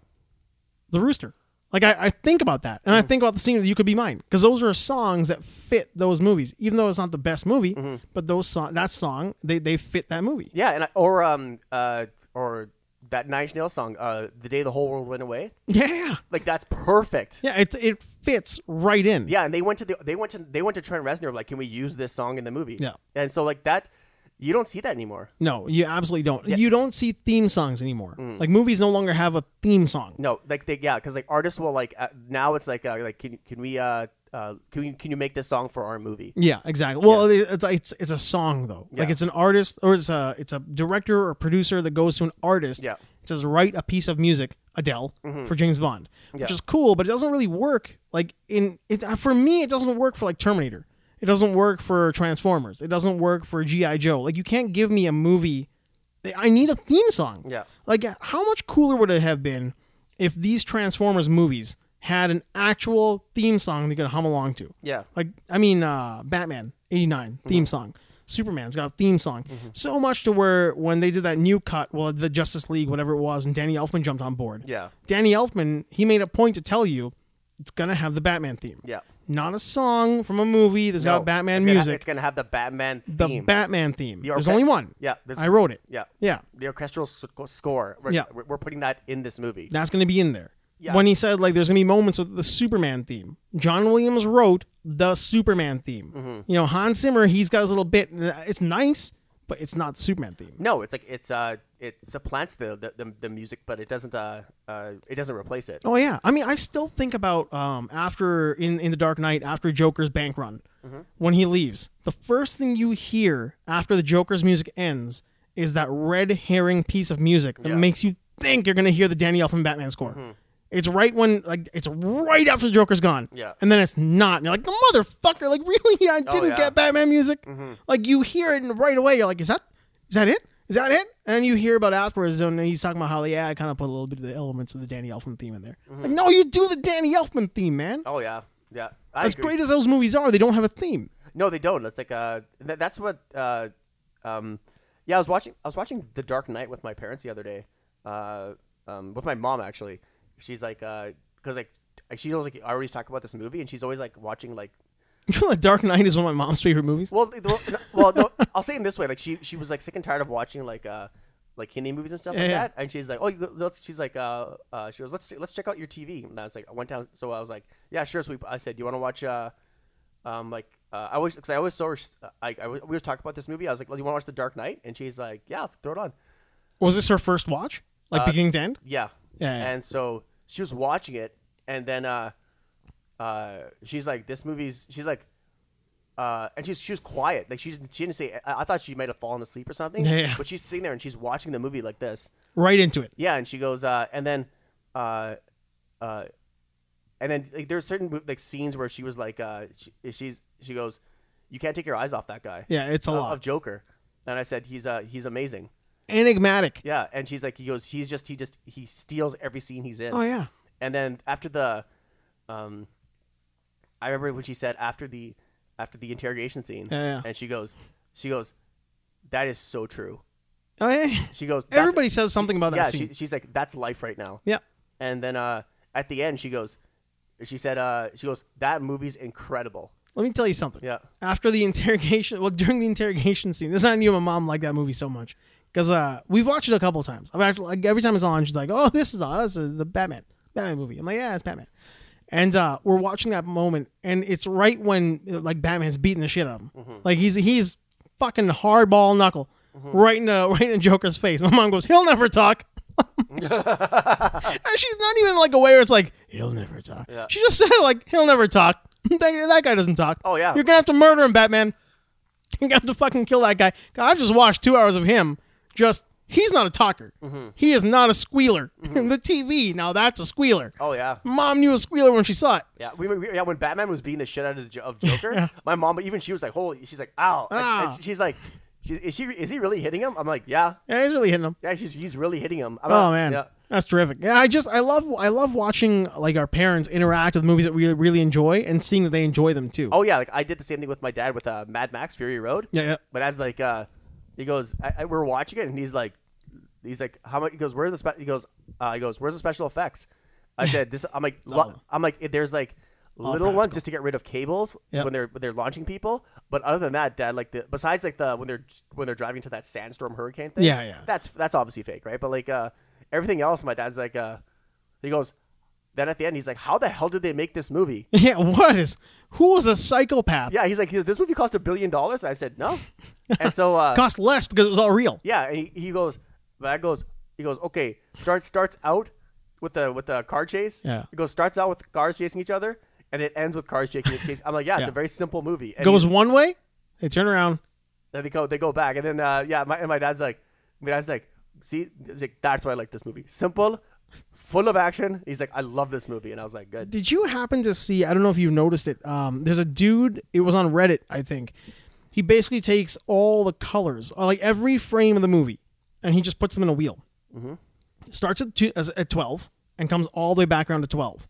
So like you'll get like the Dark Knight, mm-hmm. and that wheel will look mostly silvery bluish. Mm-hmm. A lot of night stuff. Some of the daytime stuff is very orangey, but still like the cooler color tones. Mm-hmm. But then the wheel that he did, and it's essentially that. The wheel for Fury Road is beautiful. Yeah. You could frame it and put it in your wall. Mm-hmm. It's like you look at it, it's like reds, oranges, yellows, mm-hmm. the dusty browns, and then it's just like that dark, like deep blue mm-hmm. when they go to night right before they come back. And you can see the part when if you look right at it, you can see the part when what's his name? The psychopath, the guitar, blows the flame. Oh, it's like a sliver of red mm-hmm. in all the orangey colors. Like there's one sliver of red, and then all the blue, and then there's that hard red again. Mm-hmm. It's gorgeous, man. Oh yeah, and the thing is too is that it's there's certain like when you're watching a movie like if you don't know like if you don't watch like if you don't know where it was filmed like Mad Max was actually filmed in Namibia in Africa, right? So they actually not Nambia. And there's and they showed where the hills and like everything were like in the mountain area where like it was kind of where it was filmed, mm-hmm. and it doesn't look like how it looks in the movie. Oh no! Because like because the movie is like it's so rich in color. There's a beautiful making of on YouTube. Oh yeah. It's actually it's on the disc as well. Yeah, same thing. Yeah, exactly. Yeah, same one. So like I was watching that and I watched the movie and I was like, the HDR really kicks in. Mm-hmm. So the color palettes are like they're really enriched, but they're not saturated like if you're watching it on a Samsung. Yeah. And so like the colors feel like rich and like. Especially when like remember they're chasing the in the Furiosa in the first scene. Mm-hmm. Remember when the fireworks went up and it went. Oh yeah, the signals. Yeah. You look at that, you're like, wow, like it's like they paid close attention. Even like when she's looking out her rearview mirror and she can see them in her rearview mirror, the color palette doesn't change. There is something about like when like that movie in particular, the attention to detail from beginning to end was just like pornographic. Oh, yeah. I mean, like the way Miller and these guys had this idea in their head mm-hmm. when they storyboard it. It's just I just love that kind of their passion for making something look the way it's going to look. Mm-hmm. Not a lot of movies do that. They don't get a chance to do that. So when you do see it, you appreciate it so much more. Oh yeah. Like I've always gone back to the one thing that I think is ridiculous amount of detail that nobody seems to really notice or talk about is in the first Spider-Man movie when he goes in the burning building. Oh yeah. When he comes around the corner. Yeah. And he springs himself using the web and the lamppost. Mm-hmm. And he goes into the building and the shot lingers on the street for like a second. But in that second, you see the web use the heat from the building and just like wisp into the air. Who thinks of that? Mm-hmm. Who thinks of doing that? Yeah. Like you see that and like your fucking dick gets hard. Like you think about the amount of detail. Like somebody sat there and thought to themselves, whether Sam Raimi is like, oh, what's the web going to do? But the animator, whoever was in charge of production or the detail the detail in that level of production, mm-hmm. whoever thought about that, like that guy needs an Oscar. That guy's a fucking genius. Oh yeah, the technical advisor needs an Oscar. Yeah, like he needs an Oscar. Like, well, you know, when the web comes around the thing, the heat's gonna hit it from the building. It's gonna go into the air a little bit, right? Mm-hmm. Yeah, somebody gonna do that. So the web doesn't just disappear. It doesn't just dangle on the pole. Mm-hmm. It literally catches heat and floats away. Yeah, it just blows my mind. So when I watch like Fury Road, where the entire movie is that kind of detail. Yeah, it's incredible. It's incredible, man. Yeah, there is a sequel coming. Yeah. It looks like the old Charlize Theron won't be there. She won't be there. Anna Taylor-Joy or somebody's going to be in that role, huh? Yeah, and then exactly. So the younger Furiosa. Yeah, so I was glad when he confirmed it. He's like, no, we're not done yet. It's like, they're in like pre-production, I think. Mm-hmm. I think they're building cars right now. Yeah, I think there might like the writing stage won't take long because you don't need that much. No, yeah. I think what it is more than anything else, it seems like this guy just gets an idea and he gets the beginning to end, mm-hmm. and dialogue is secondary. Yeah. People speak when they have to. Yeah. The experience of what they're going through mm-hmm. is a story. I mean, look at like Road Warrior. Mm-hmm. Like Road Warrior is all about this is what we're gonna do, right? All right. So everybody starts screaming when shit goes down, but don't worry about the script. Road Warrior is. My God, that movie's so good. A Road Warrior for its time is so intense. Mm-hmm. It's ridiculous. Yeah, it's it's one of those movies where like, you know what, if I had $200,000 and my buddies and we could film that. Buy a bunch of shitty cars. Yeah. And a tanker. You could probably pull it off easily. Yeah. What? I shouldn't say easily, but it's like that would like. It's doable. That's a movie I think I would like to do. Yeah, it's plausible that you could do it. Yeah. Like the idea of you doing that movie is not so far-fetched somebody would say to you like never. Because I think there's some people I know who are too stupid to make it. Oh yeah, but I would take that movie like Road Warrior, and I would be like, I would look at it, I'm like, you know what, we can do those shots. Like we know how to film those shots, like, you know, like above when the motorcycle's going above our heads and stuff like that. So yeah, it seems like that because it's not a very complicated movie. No. It's just a well-made movie. Yeah. That's a great point. It's not complicated, but it's very well made. Yeah. So whereas like Fury Road looks complicated to make. Yeah. And it's well made. And it's a well made movie. Like when you just think about the scene when they realize Furiosa's taken off, and they're like, "Go get her!" and all of a sudden everybody goes. Yeah. Just that moment of ballet, of vehicle ballet that happens. That scene where like all the vehicles are like coming down and stuff like that, and like they're all getting ready, and then when they grab their wheels and they're praying to the V8 engine, and they're doing that thing. Oh yeah, the little weird shit they do. Yeah, all the war boys. Yeah, because this is 4 cylinders into a V8 engine. I was like, that is so cool. It's ridiculous. Yeah. It is just such a crazy piece of filmmaking. And weirdly, like I say about the Bill Hader thing, there's a callback. Like the Bill Hader thing, I feel like it's like wildly underappreciated, wildly underrated. Yeah. Outside of its fan base. Yeah. See, that's that. Yeah, I understand what you're saying now because like it's like Bill Hader is like, if you actually like, maybe because his comedy is so like it's not to everybody's taste because everyone's like, because he's so eclectic. It's so tight though. It's like it's flawless. Like the way because he himself is he's naturally funny. Yeah. And he plays like he can play any part because he can. Well, look at Barry. Anybody. Yeah, look at Barry. I mean, like you're dealing with a guy who is like balls out hilarious. Yeah. Like just one of the funniest guys. Without even saying a word, and convinces you that he's a stone cold motherfucking hitman as well. And not just like a guy who's kind of good at his job. Yeah. Like he's going to kill a kid. Like he's not going to. He's having real problems with it. Yeah. But he's a stone cold murderer.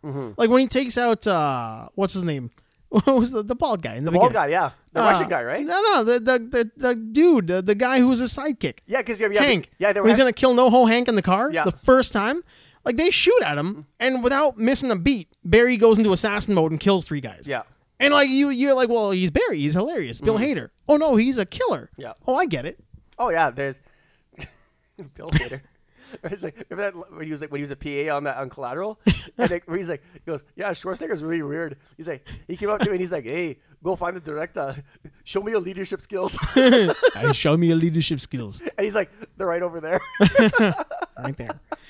Oh man, Barry though. When you're talking about underrated guys, NoHo Hank, the most underrated, hilarious person on television. Oh yeah, his rooftop vomit, and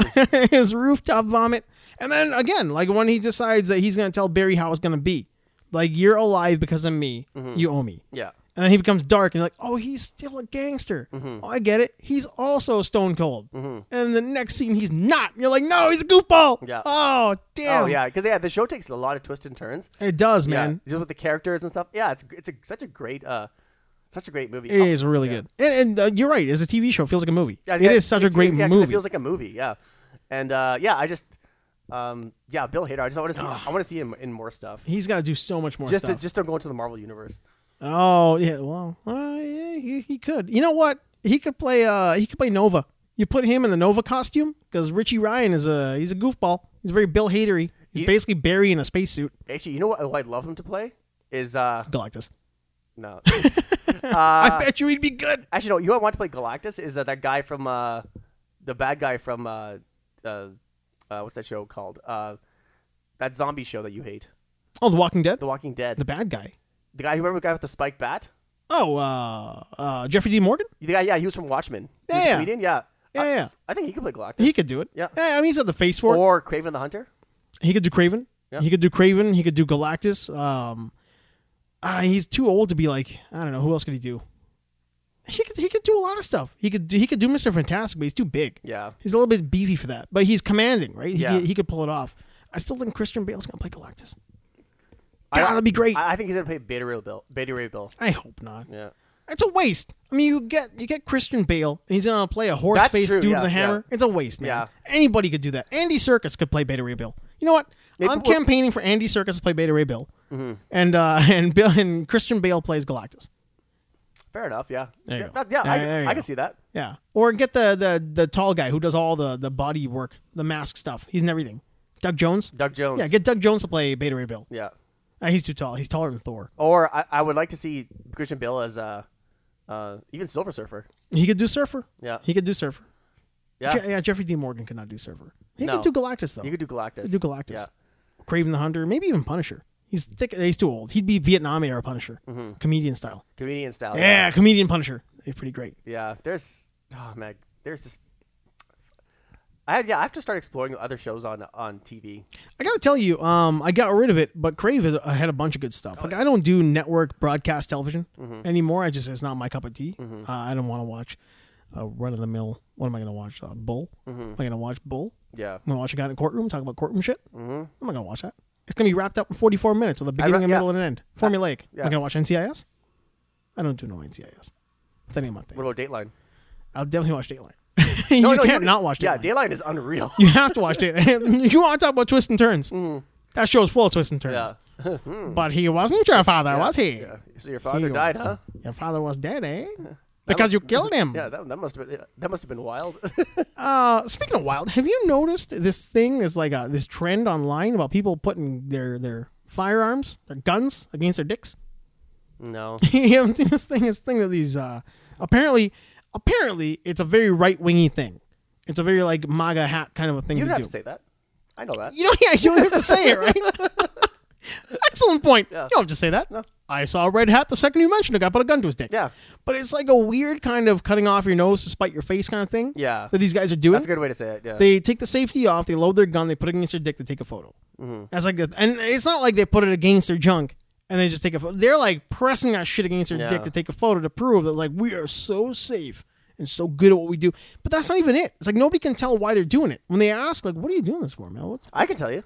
Wait, go ahead. Okay, well, I think it just ties into their personality. That's absolutely what it is. You know what it is? It's a coping mechanism to like they're just because they have nothing to rebel against or like a point to stand on. So all they want to do is like show you like that whatever makes them feel safe and confident. Yes. And a gun will do that for certain people. It will. And so like whatever they're trying to make up for whatever that hole that they have with like no personality, no friends, and their family hates them or their children. That's a great point too. No friends or personality. Yeah. So they're like, I have my gun. So like, yeah, this shows how tough I am. It's no different from a short little guy buying a huge truck.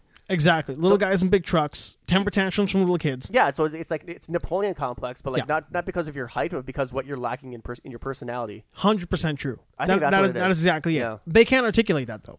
No. When you ask them why they're doing it, they say things like because. They put their gun to their dick. That's the way they're like, okay, explain to me why you're doing that. Cause dick gun, America. Yeah, it's 45.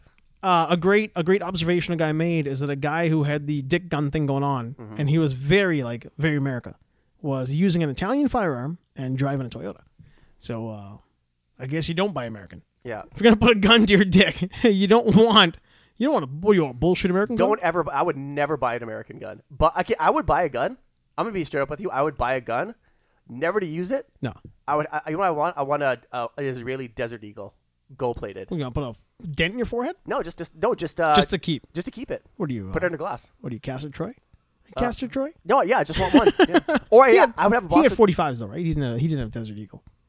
Castor Troy had 2 guns. Yeah, he did. He had 2 gold-plated ones. I'm not sure if I think they might have been 45s, but I wanted an Israeli Desert Eagle. Yeah, those are. I love those. I saw them at the shooting range at West Edmonton Mall when it was open, and they had one there, and I was enthralled by it. It's ridiculous. It's beautiful. It's a number one. It is like the epitome of what we think of when you think of like futuristic, cool ass 80s firearms. Yeah. Actually, what am I talking about? I would take it to the shooting range. I would for sure.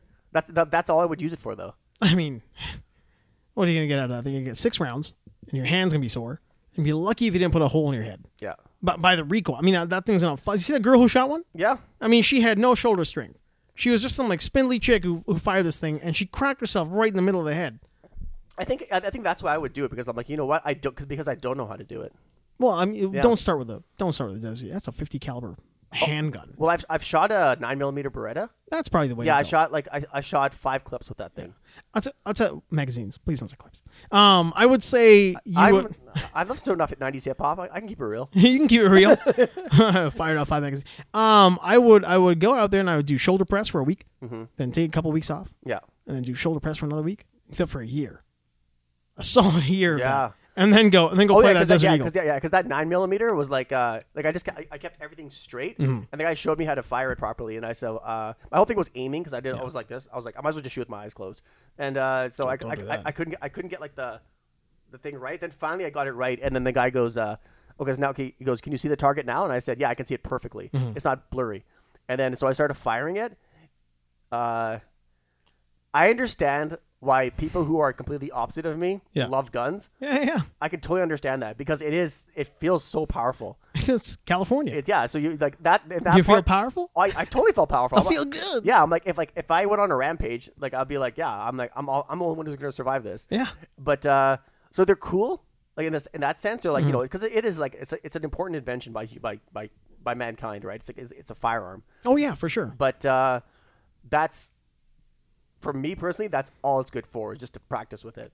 That's all I would use it to. I think that's all I would use it for. Yeah, there are definite pros and cons. I'm not the kind of guy who's like down with guns. I think there's definitely a reason for it. You're going to hunt, you're going to need a gun.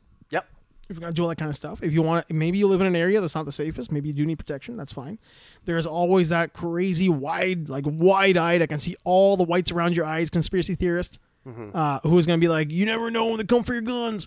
It's like, because there is always a likelihood that there's some kind of a nut job out there who's gonna make it to where it's like, we need a dictatorship. We don't need a regular old country anymore. Not here, obviously. Well, but in that sense, the idea is there that a well-armed society is a civilized society, and more likely to be civilized. Yeah, like a responsibly armed society. Is responsibly armed society. Yeah, so if I was talking to a bunch of gun owners, and I was like, I know nothing about. I'd be like, you know what? I know nothing about guns, but the thing is, like, I would say, I wouldn't want to take away your right to have your guns, but all of you guys know one guy who has guns that you wish you didn't have. Exactly, 100%. Those are the people I don't want to have guns. Yeah, and that's a problem. Yeah. The problem is if you allow one person to have it. Yeah.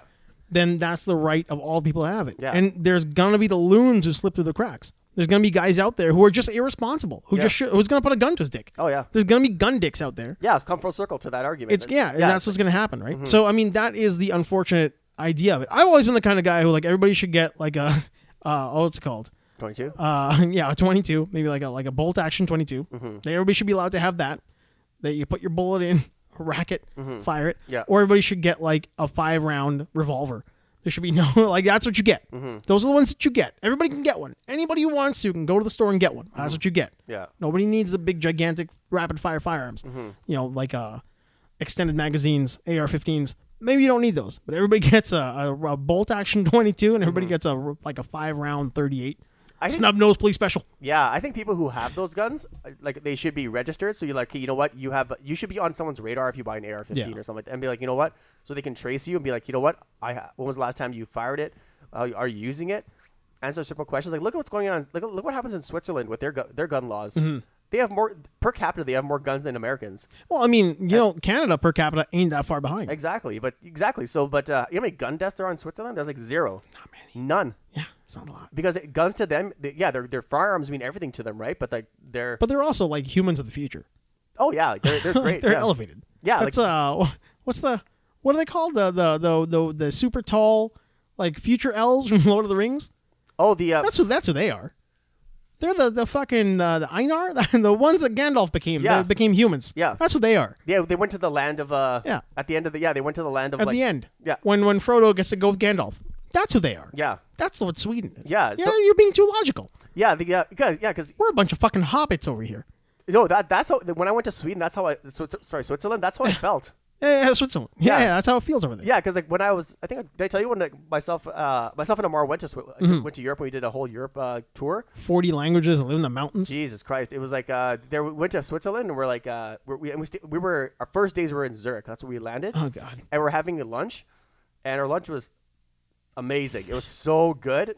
And then the lady's like, So we ordered lunch and they're like, so our lunch wasn't that expensive. And then the lady's like, what do you like to drink? And we're like, I'm like, you know what's a hot day? I'm like, can I have some water?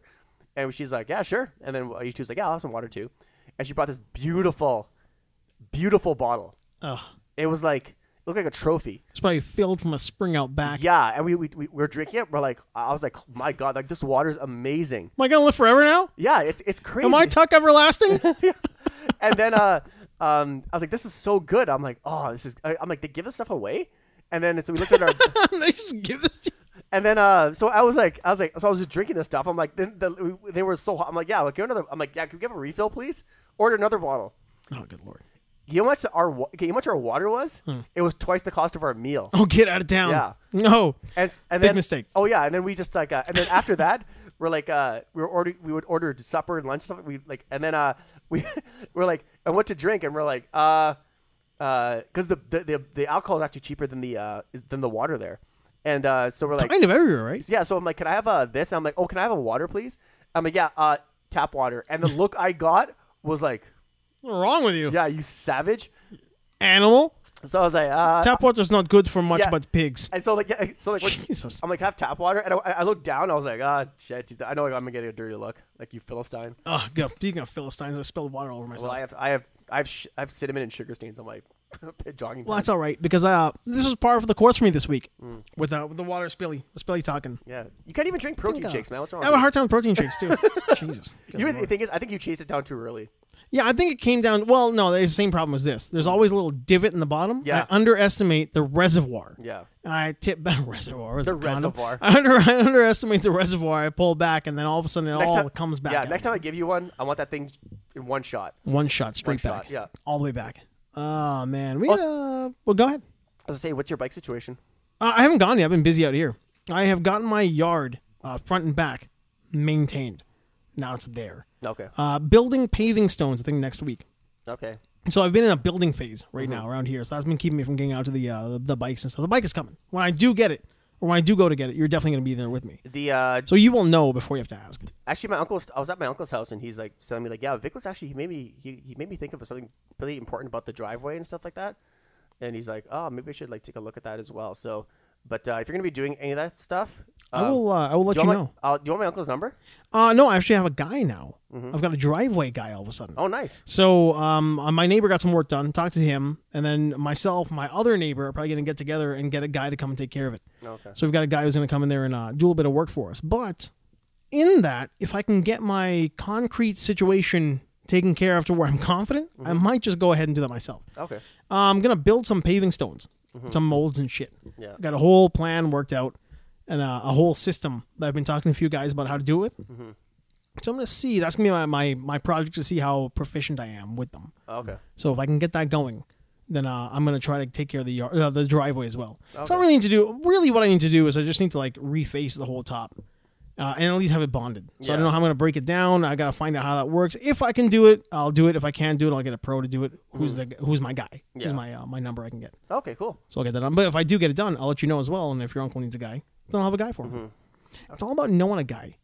Everything's about knowing a guy. No, you got you got to be friends with everybody. Yeah, you gotta have a guy. You have to. I think the important thing is that I'm very lucky that we're lucky that we have this. Is that you have like groups of friends that everyone's into something different. So if you need something, like everyone's like, oh, you know what? Yeah, if I need like a you know, I don't know, a Reading ring or something like that. Right? Go to Jay. If I need if I need an engineering contact, I talk to this. Yep. Yeah. We've got guys. My best friends, like one of my best friends is my dentist.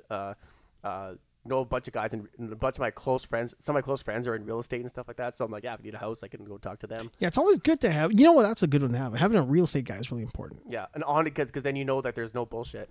Yeah, you're not going to get gypped for the old commission. Well, even then, that's a funny thing. I was talking to a guy. Well, not to get too far into it. But you're right because if a guy's like your friend. You don't feel you'll be like, you know what, you did a good job. Like thank you so much. And they'd be like, you know what, no, here, you know what, I'm gonna get you for this price, and then you're like, no, you know what, I'm taking you out for dinner. I'm gonna do this for you. If you need me for anything, let me know. I'm gonna take you over a steak dinner. Yeah, like you choose, and then a meal. Go. Yeah. A meal, Kenny. A meal. Meal. Soup is not a meal. No, Savannah, no. This is the meal. This is the meal. So stock up, buddy boy. What? Crackers in the soup? Yeah, that's a meal. That's a meal. I think we kind of hit all of our stuff. I think we went through the entire list of things. Back to the Future. Hear about the Back to the Future Netflix edit? Yeah. Yeah, they got rid of the Ooh La La magazine cover because it would be more family friendly. Yeah. The Snyder Cut apparently is real. Yeah. So I'll eat the hat because I was the guy who consistently said was not real. We'll never see it. Yeah, I know. I was the same way. And now here's the thing. Do you think what he's going to do is he's going to take a lot of the stuff that he would have done and just animate it? Because apparently there's like work that needs to be done. 4 episodes on HBO Max next year. Yeah, there's work to be done. They spent $30 million on this new cut. Yeah. Now, hopefully that cleans up a lot of stuff. The Cavill stash. Yeah, and also because the special effects are atrocious. They're atrocious. They're really bad. They're terrible. They're really how okay, that's an argument for another day. But like, well, it's an argument we've had. Yeah, like special effects. Yeah, modern day special effects are garbage, and or they're not just done right. Like, there's certain companies are good at it, some companies are not good at it. Oh yeah. There's companies out there that you go to, ILM. They're going to give you gold every time. Yeah, or look at the company that did Tron and and Prometheus. Like those guys are fantastic. They're the same team. Not ILM? No, really. No, there was another team. I assume Tron being Disney would be like Industrial Light. Oh yeah, because there's one special effects company that did. I'm not sure if you look at the making of Tron, it's the same. This one guy, and he did some other movies as well. All of his movies look fantastic. Well, Tron looks incredible. Tron Legacy looks incredible. Oh yeah, and it's one of the best looking movies with like special effects, probably in the last 20 years. Oh yeah, it's phenomenal. Yeah, because that's what sold it. Yeah, the way it looks. Yeah, exactly. Yeah, so like, because it doesn't have a really tight storyline or whatever, but like it's just a spectacle to behold. It's a brainless jaunt through a multifaceted VR world. Yeah. That has no real decent story. Yeah. But it looks incredible. Oh yeah. There's I think so hopefully the Snyder Cut has it looks cleaner. Yeah. I can't really judge it because I haven't seen Justice League. I've just only seen 10 minutes of it and I turned it off. So my highest aspiration for it would be I hope it's watchable.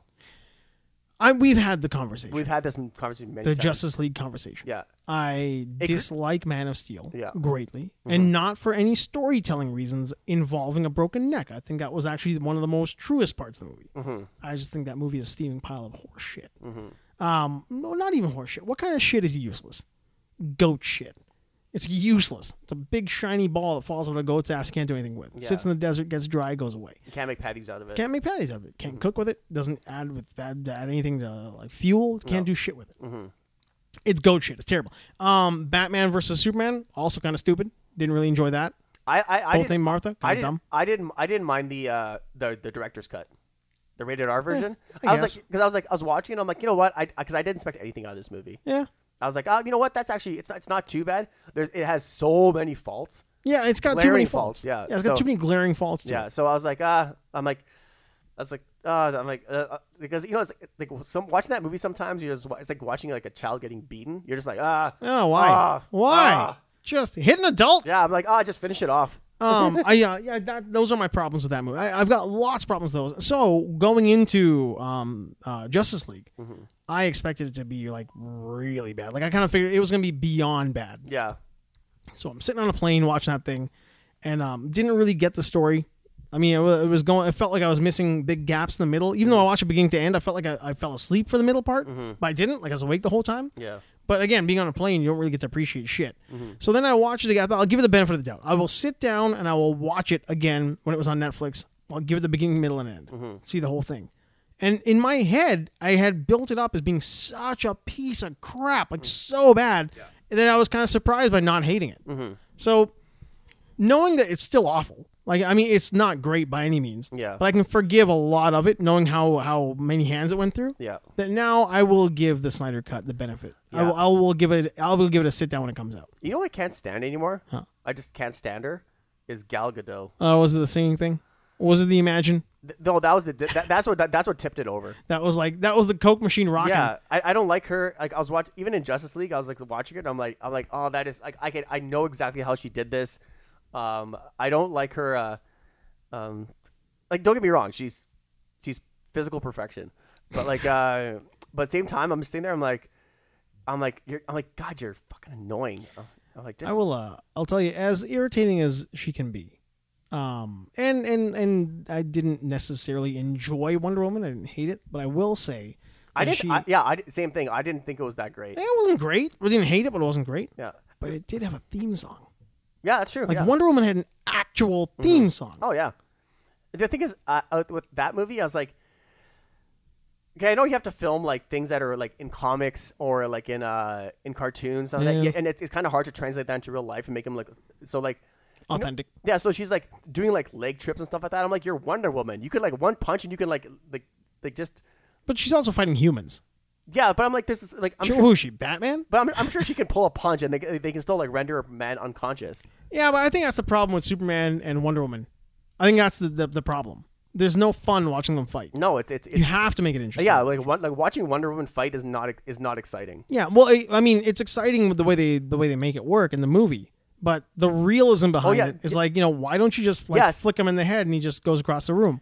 Because that would be boring, right? Yeah, so like, I can see like her just like I'd rather because like they do with Superman, like he'll just be like like that, right? Yeah, but like her, like how? And so, but Wonder Woman, I was like, she's doing she's putting some force in there, and so they're tipping guys and stuff. I was like, I don't know, because then I catch myself like, you know what? I'm totally overthinking this. Yeah, I think that's what it is. That's all. I think you're overthinking. Yeah. I think they have to do like example before we move on here.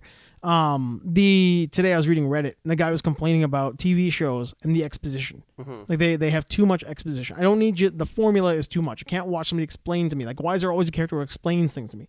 Because that's how you know what's going on, dummy. Yeah. Like, I mean, would you rather just walk into it and they go in there, they get a bad guy, they arrest him, they walk away? You have a 15-minute show. They have to explain things to you. Yeah. There's one guy's complaining about, like, 6 seasons later, I realized I'm watching the same episode over and over again. It's just like a guy shows up, does something bad, gets arrested, gets out. The good guys explain who he is. They got to hear the explanation character. They'll repeat shit. I'm like, yeah, that's storytelling. Yeah. That's explanation. Don't overthink it, dummy. Oh, yeah. It's the same thing with the Wonder Woman. Oh, yeah, no, yeah, because I think... Don't overthink it. Yeah, yeah. I don't know. I think there's... I don't know. Maybe I'm just getting old. I think so. I think we have aged out of a certain type of storytelling. And when we go back to it and try to watch it again, it becomes... Well, when somebody makes a new version of what we're used to watching, we have like nostalgic attachment to the things that we enjoy. But if we were this age and that came out today, would we have the same attachment to it? Yeah, that's true. Yeah. Right? I mean, like if we're watching something we really enjoyed, like for example, Ferris Bueller. Ferris Bueller comes out today and you didn't grow up watching it. What would you think about it? Today? Yeah. 2020. Ferris Bueller comes out in theaters. Comes out on Netflix.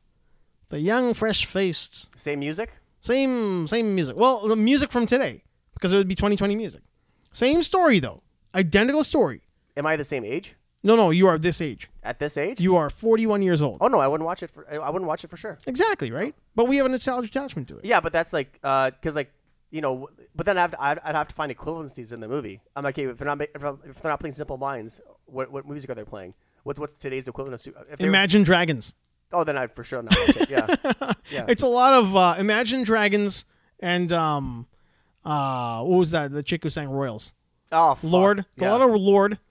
Some Imagine Dragons. It's probably some Coldplay. Yeah, and some Coldplay. Yeah. Yeah, then I would ban that. Oh, movie. You know what? It's Ferris Bueller, so it's pretentious. It wouldn't be Coldplay. It'd be the Mumford & Sons. Mumford & Sons. That's what it'd be. Pre-Coldplay. Yeah. So yeah, I would. About to become Coldplay. Yeah. So yeah, I wouldn't. But 80s movies they're just like same thing. They came out at the perfect time. They really did. Yeah. So they're just a product of their era. I did get behind and watch the ending. I for some reason I never got around to it, but Futile and Stupid Gesture. I saw the ending. Oh, is that right? Man, the whole Doug Kenny thing. I was a huge fan of National Lampoons as a kid. Weirdly enough, because we had a convenience store and the fucking thing was there, and it was like the adult magazine that wasn't an adult magazine. You could watch boobies and stuff, but you weren't really seeing boobies. Boobies. Great magazine. Say it again. Boobies. Can you accentuate the B's? Boobies? Yeah, there you go. Yeah, there you are. But National Lampoons was one of those things we all kind of grew up with. Yeah. Mad Magazine, all that kind of stuff, and then like SNL and Doug Kenny and all that crap was like that was our thing as little kids. Caddyshack, and that movie is like it's really something. Like if you're a fan of it, it's really something. Yeah.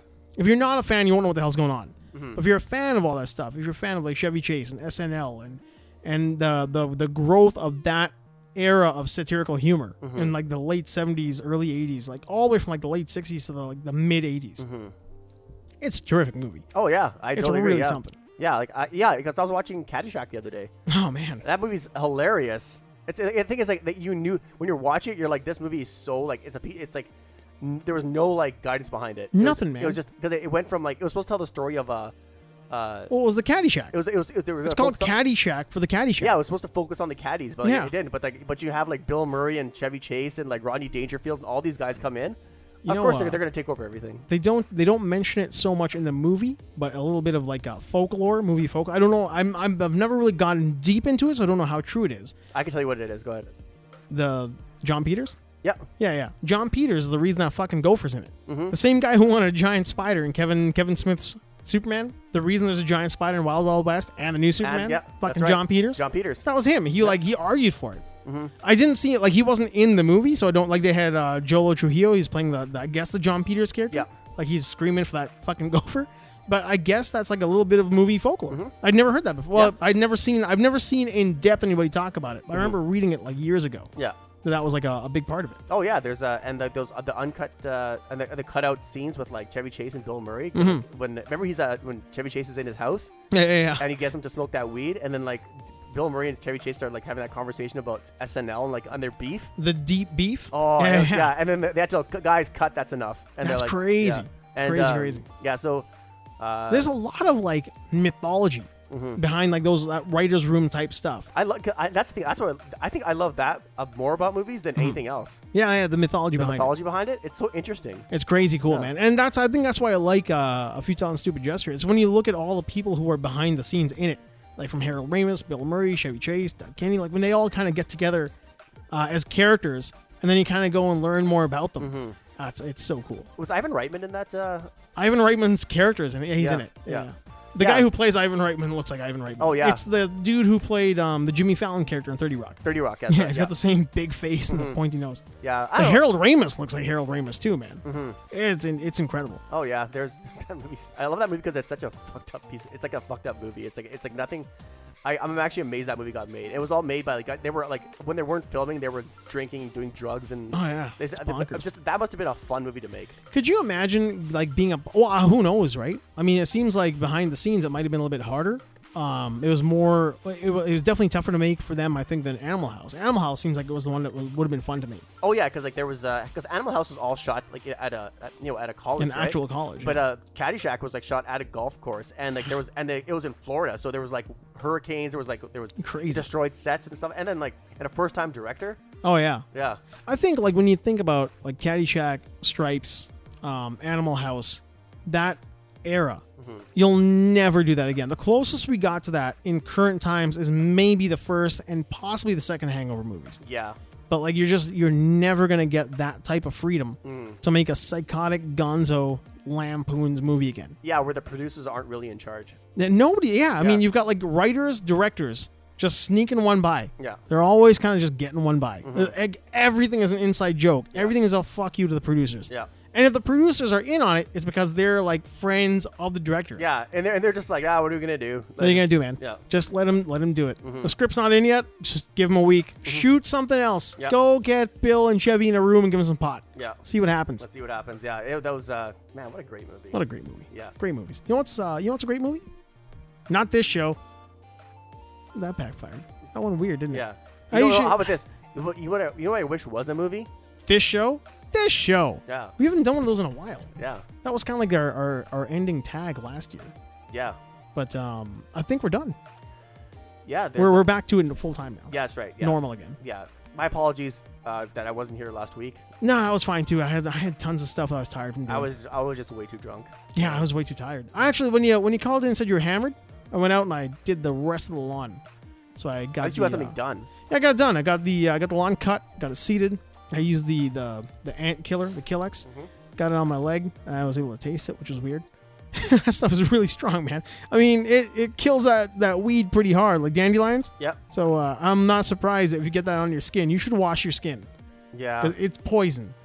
Yeah, I shouldn't say I wasn't drunk. I was just more like just way too heavily buzzed, and it's got into my stomach, and I was just like, I'm like, you're in a good place. Yeah, you're in a good place to stay at home. Yeah, I think it's like it would have been a one-sided conversation. I'd be like, and then you'd be like, you know what, just cut this. I'd been carrying it. Yeah, and just I don't want to hear your point of view because you're falling asleep. you're gonzo. Yeah. I just collapsed. Yeah. I think our next movie might end up being one of these. I think it should be. I think we'll probably do the Star Wars trilogy. Do you want on VHS? Do you want to do the trilogy? Well, not in one day, but we'll do the trilogy. Okay. All right. Yeah. So we'll start with the New Hope. We'll start with the New Hope. Yeah. We're probably not going to go into Machete Cut or the new stuff at all. Yeah. We'll just stick with the original trilogy. Yeah. I'm so happy. Yeah. I know, that's awesome, man. I'm so happy for you. Oh my god. Yeah. I'm gonna break out the forehead high five. Yeah. That's your for you. That's your Akira moment. That's my Akira moment. Yeah. This is my Akira. I couldn't believe how cheap it was, too. I had that thing in the shopping cart forever. The DVDs went up. The DVDs of the original trilogy went through the roof, but these things went down. $27. Excellent. Incredible price. Yeah. Incredible price for a unopened Star Wars VHS widescreen edition with THX sound. Congratulations, man. That's probably the music. Oh, peace out.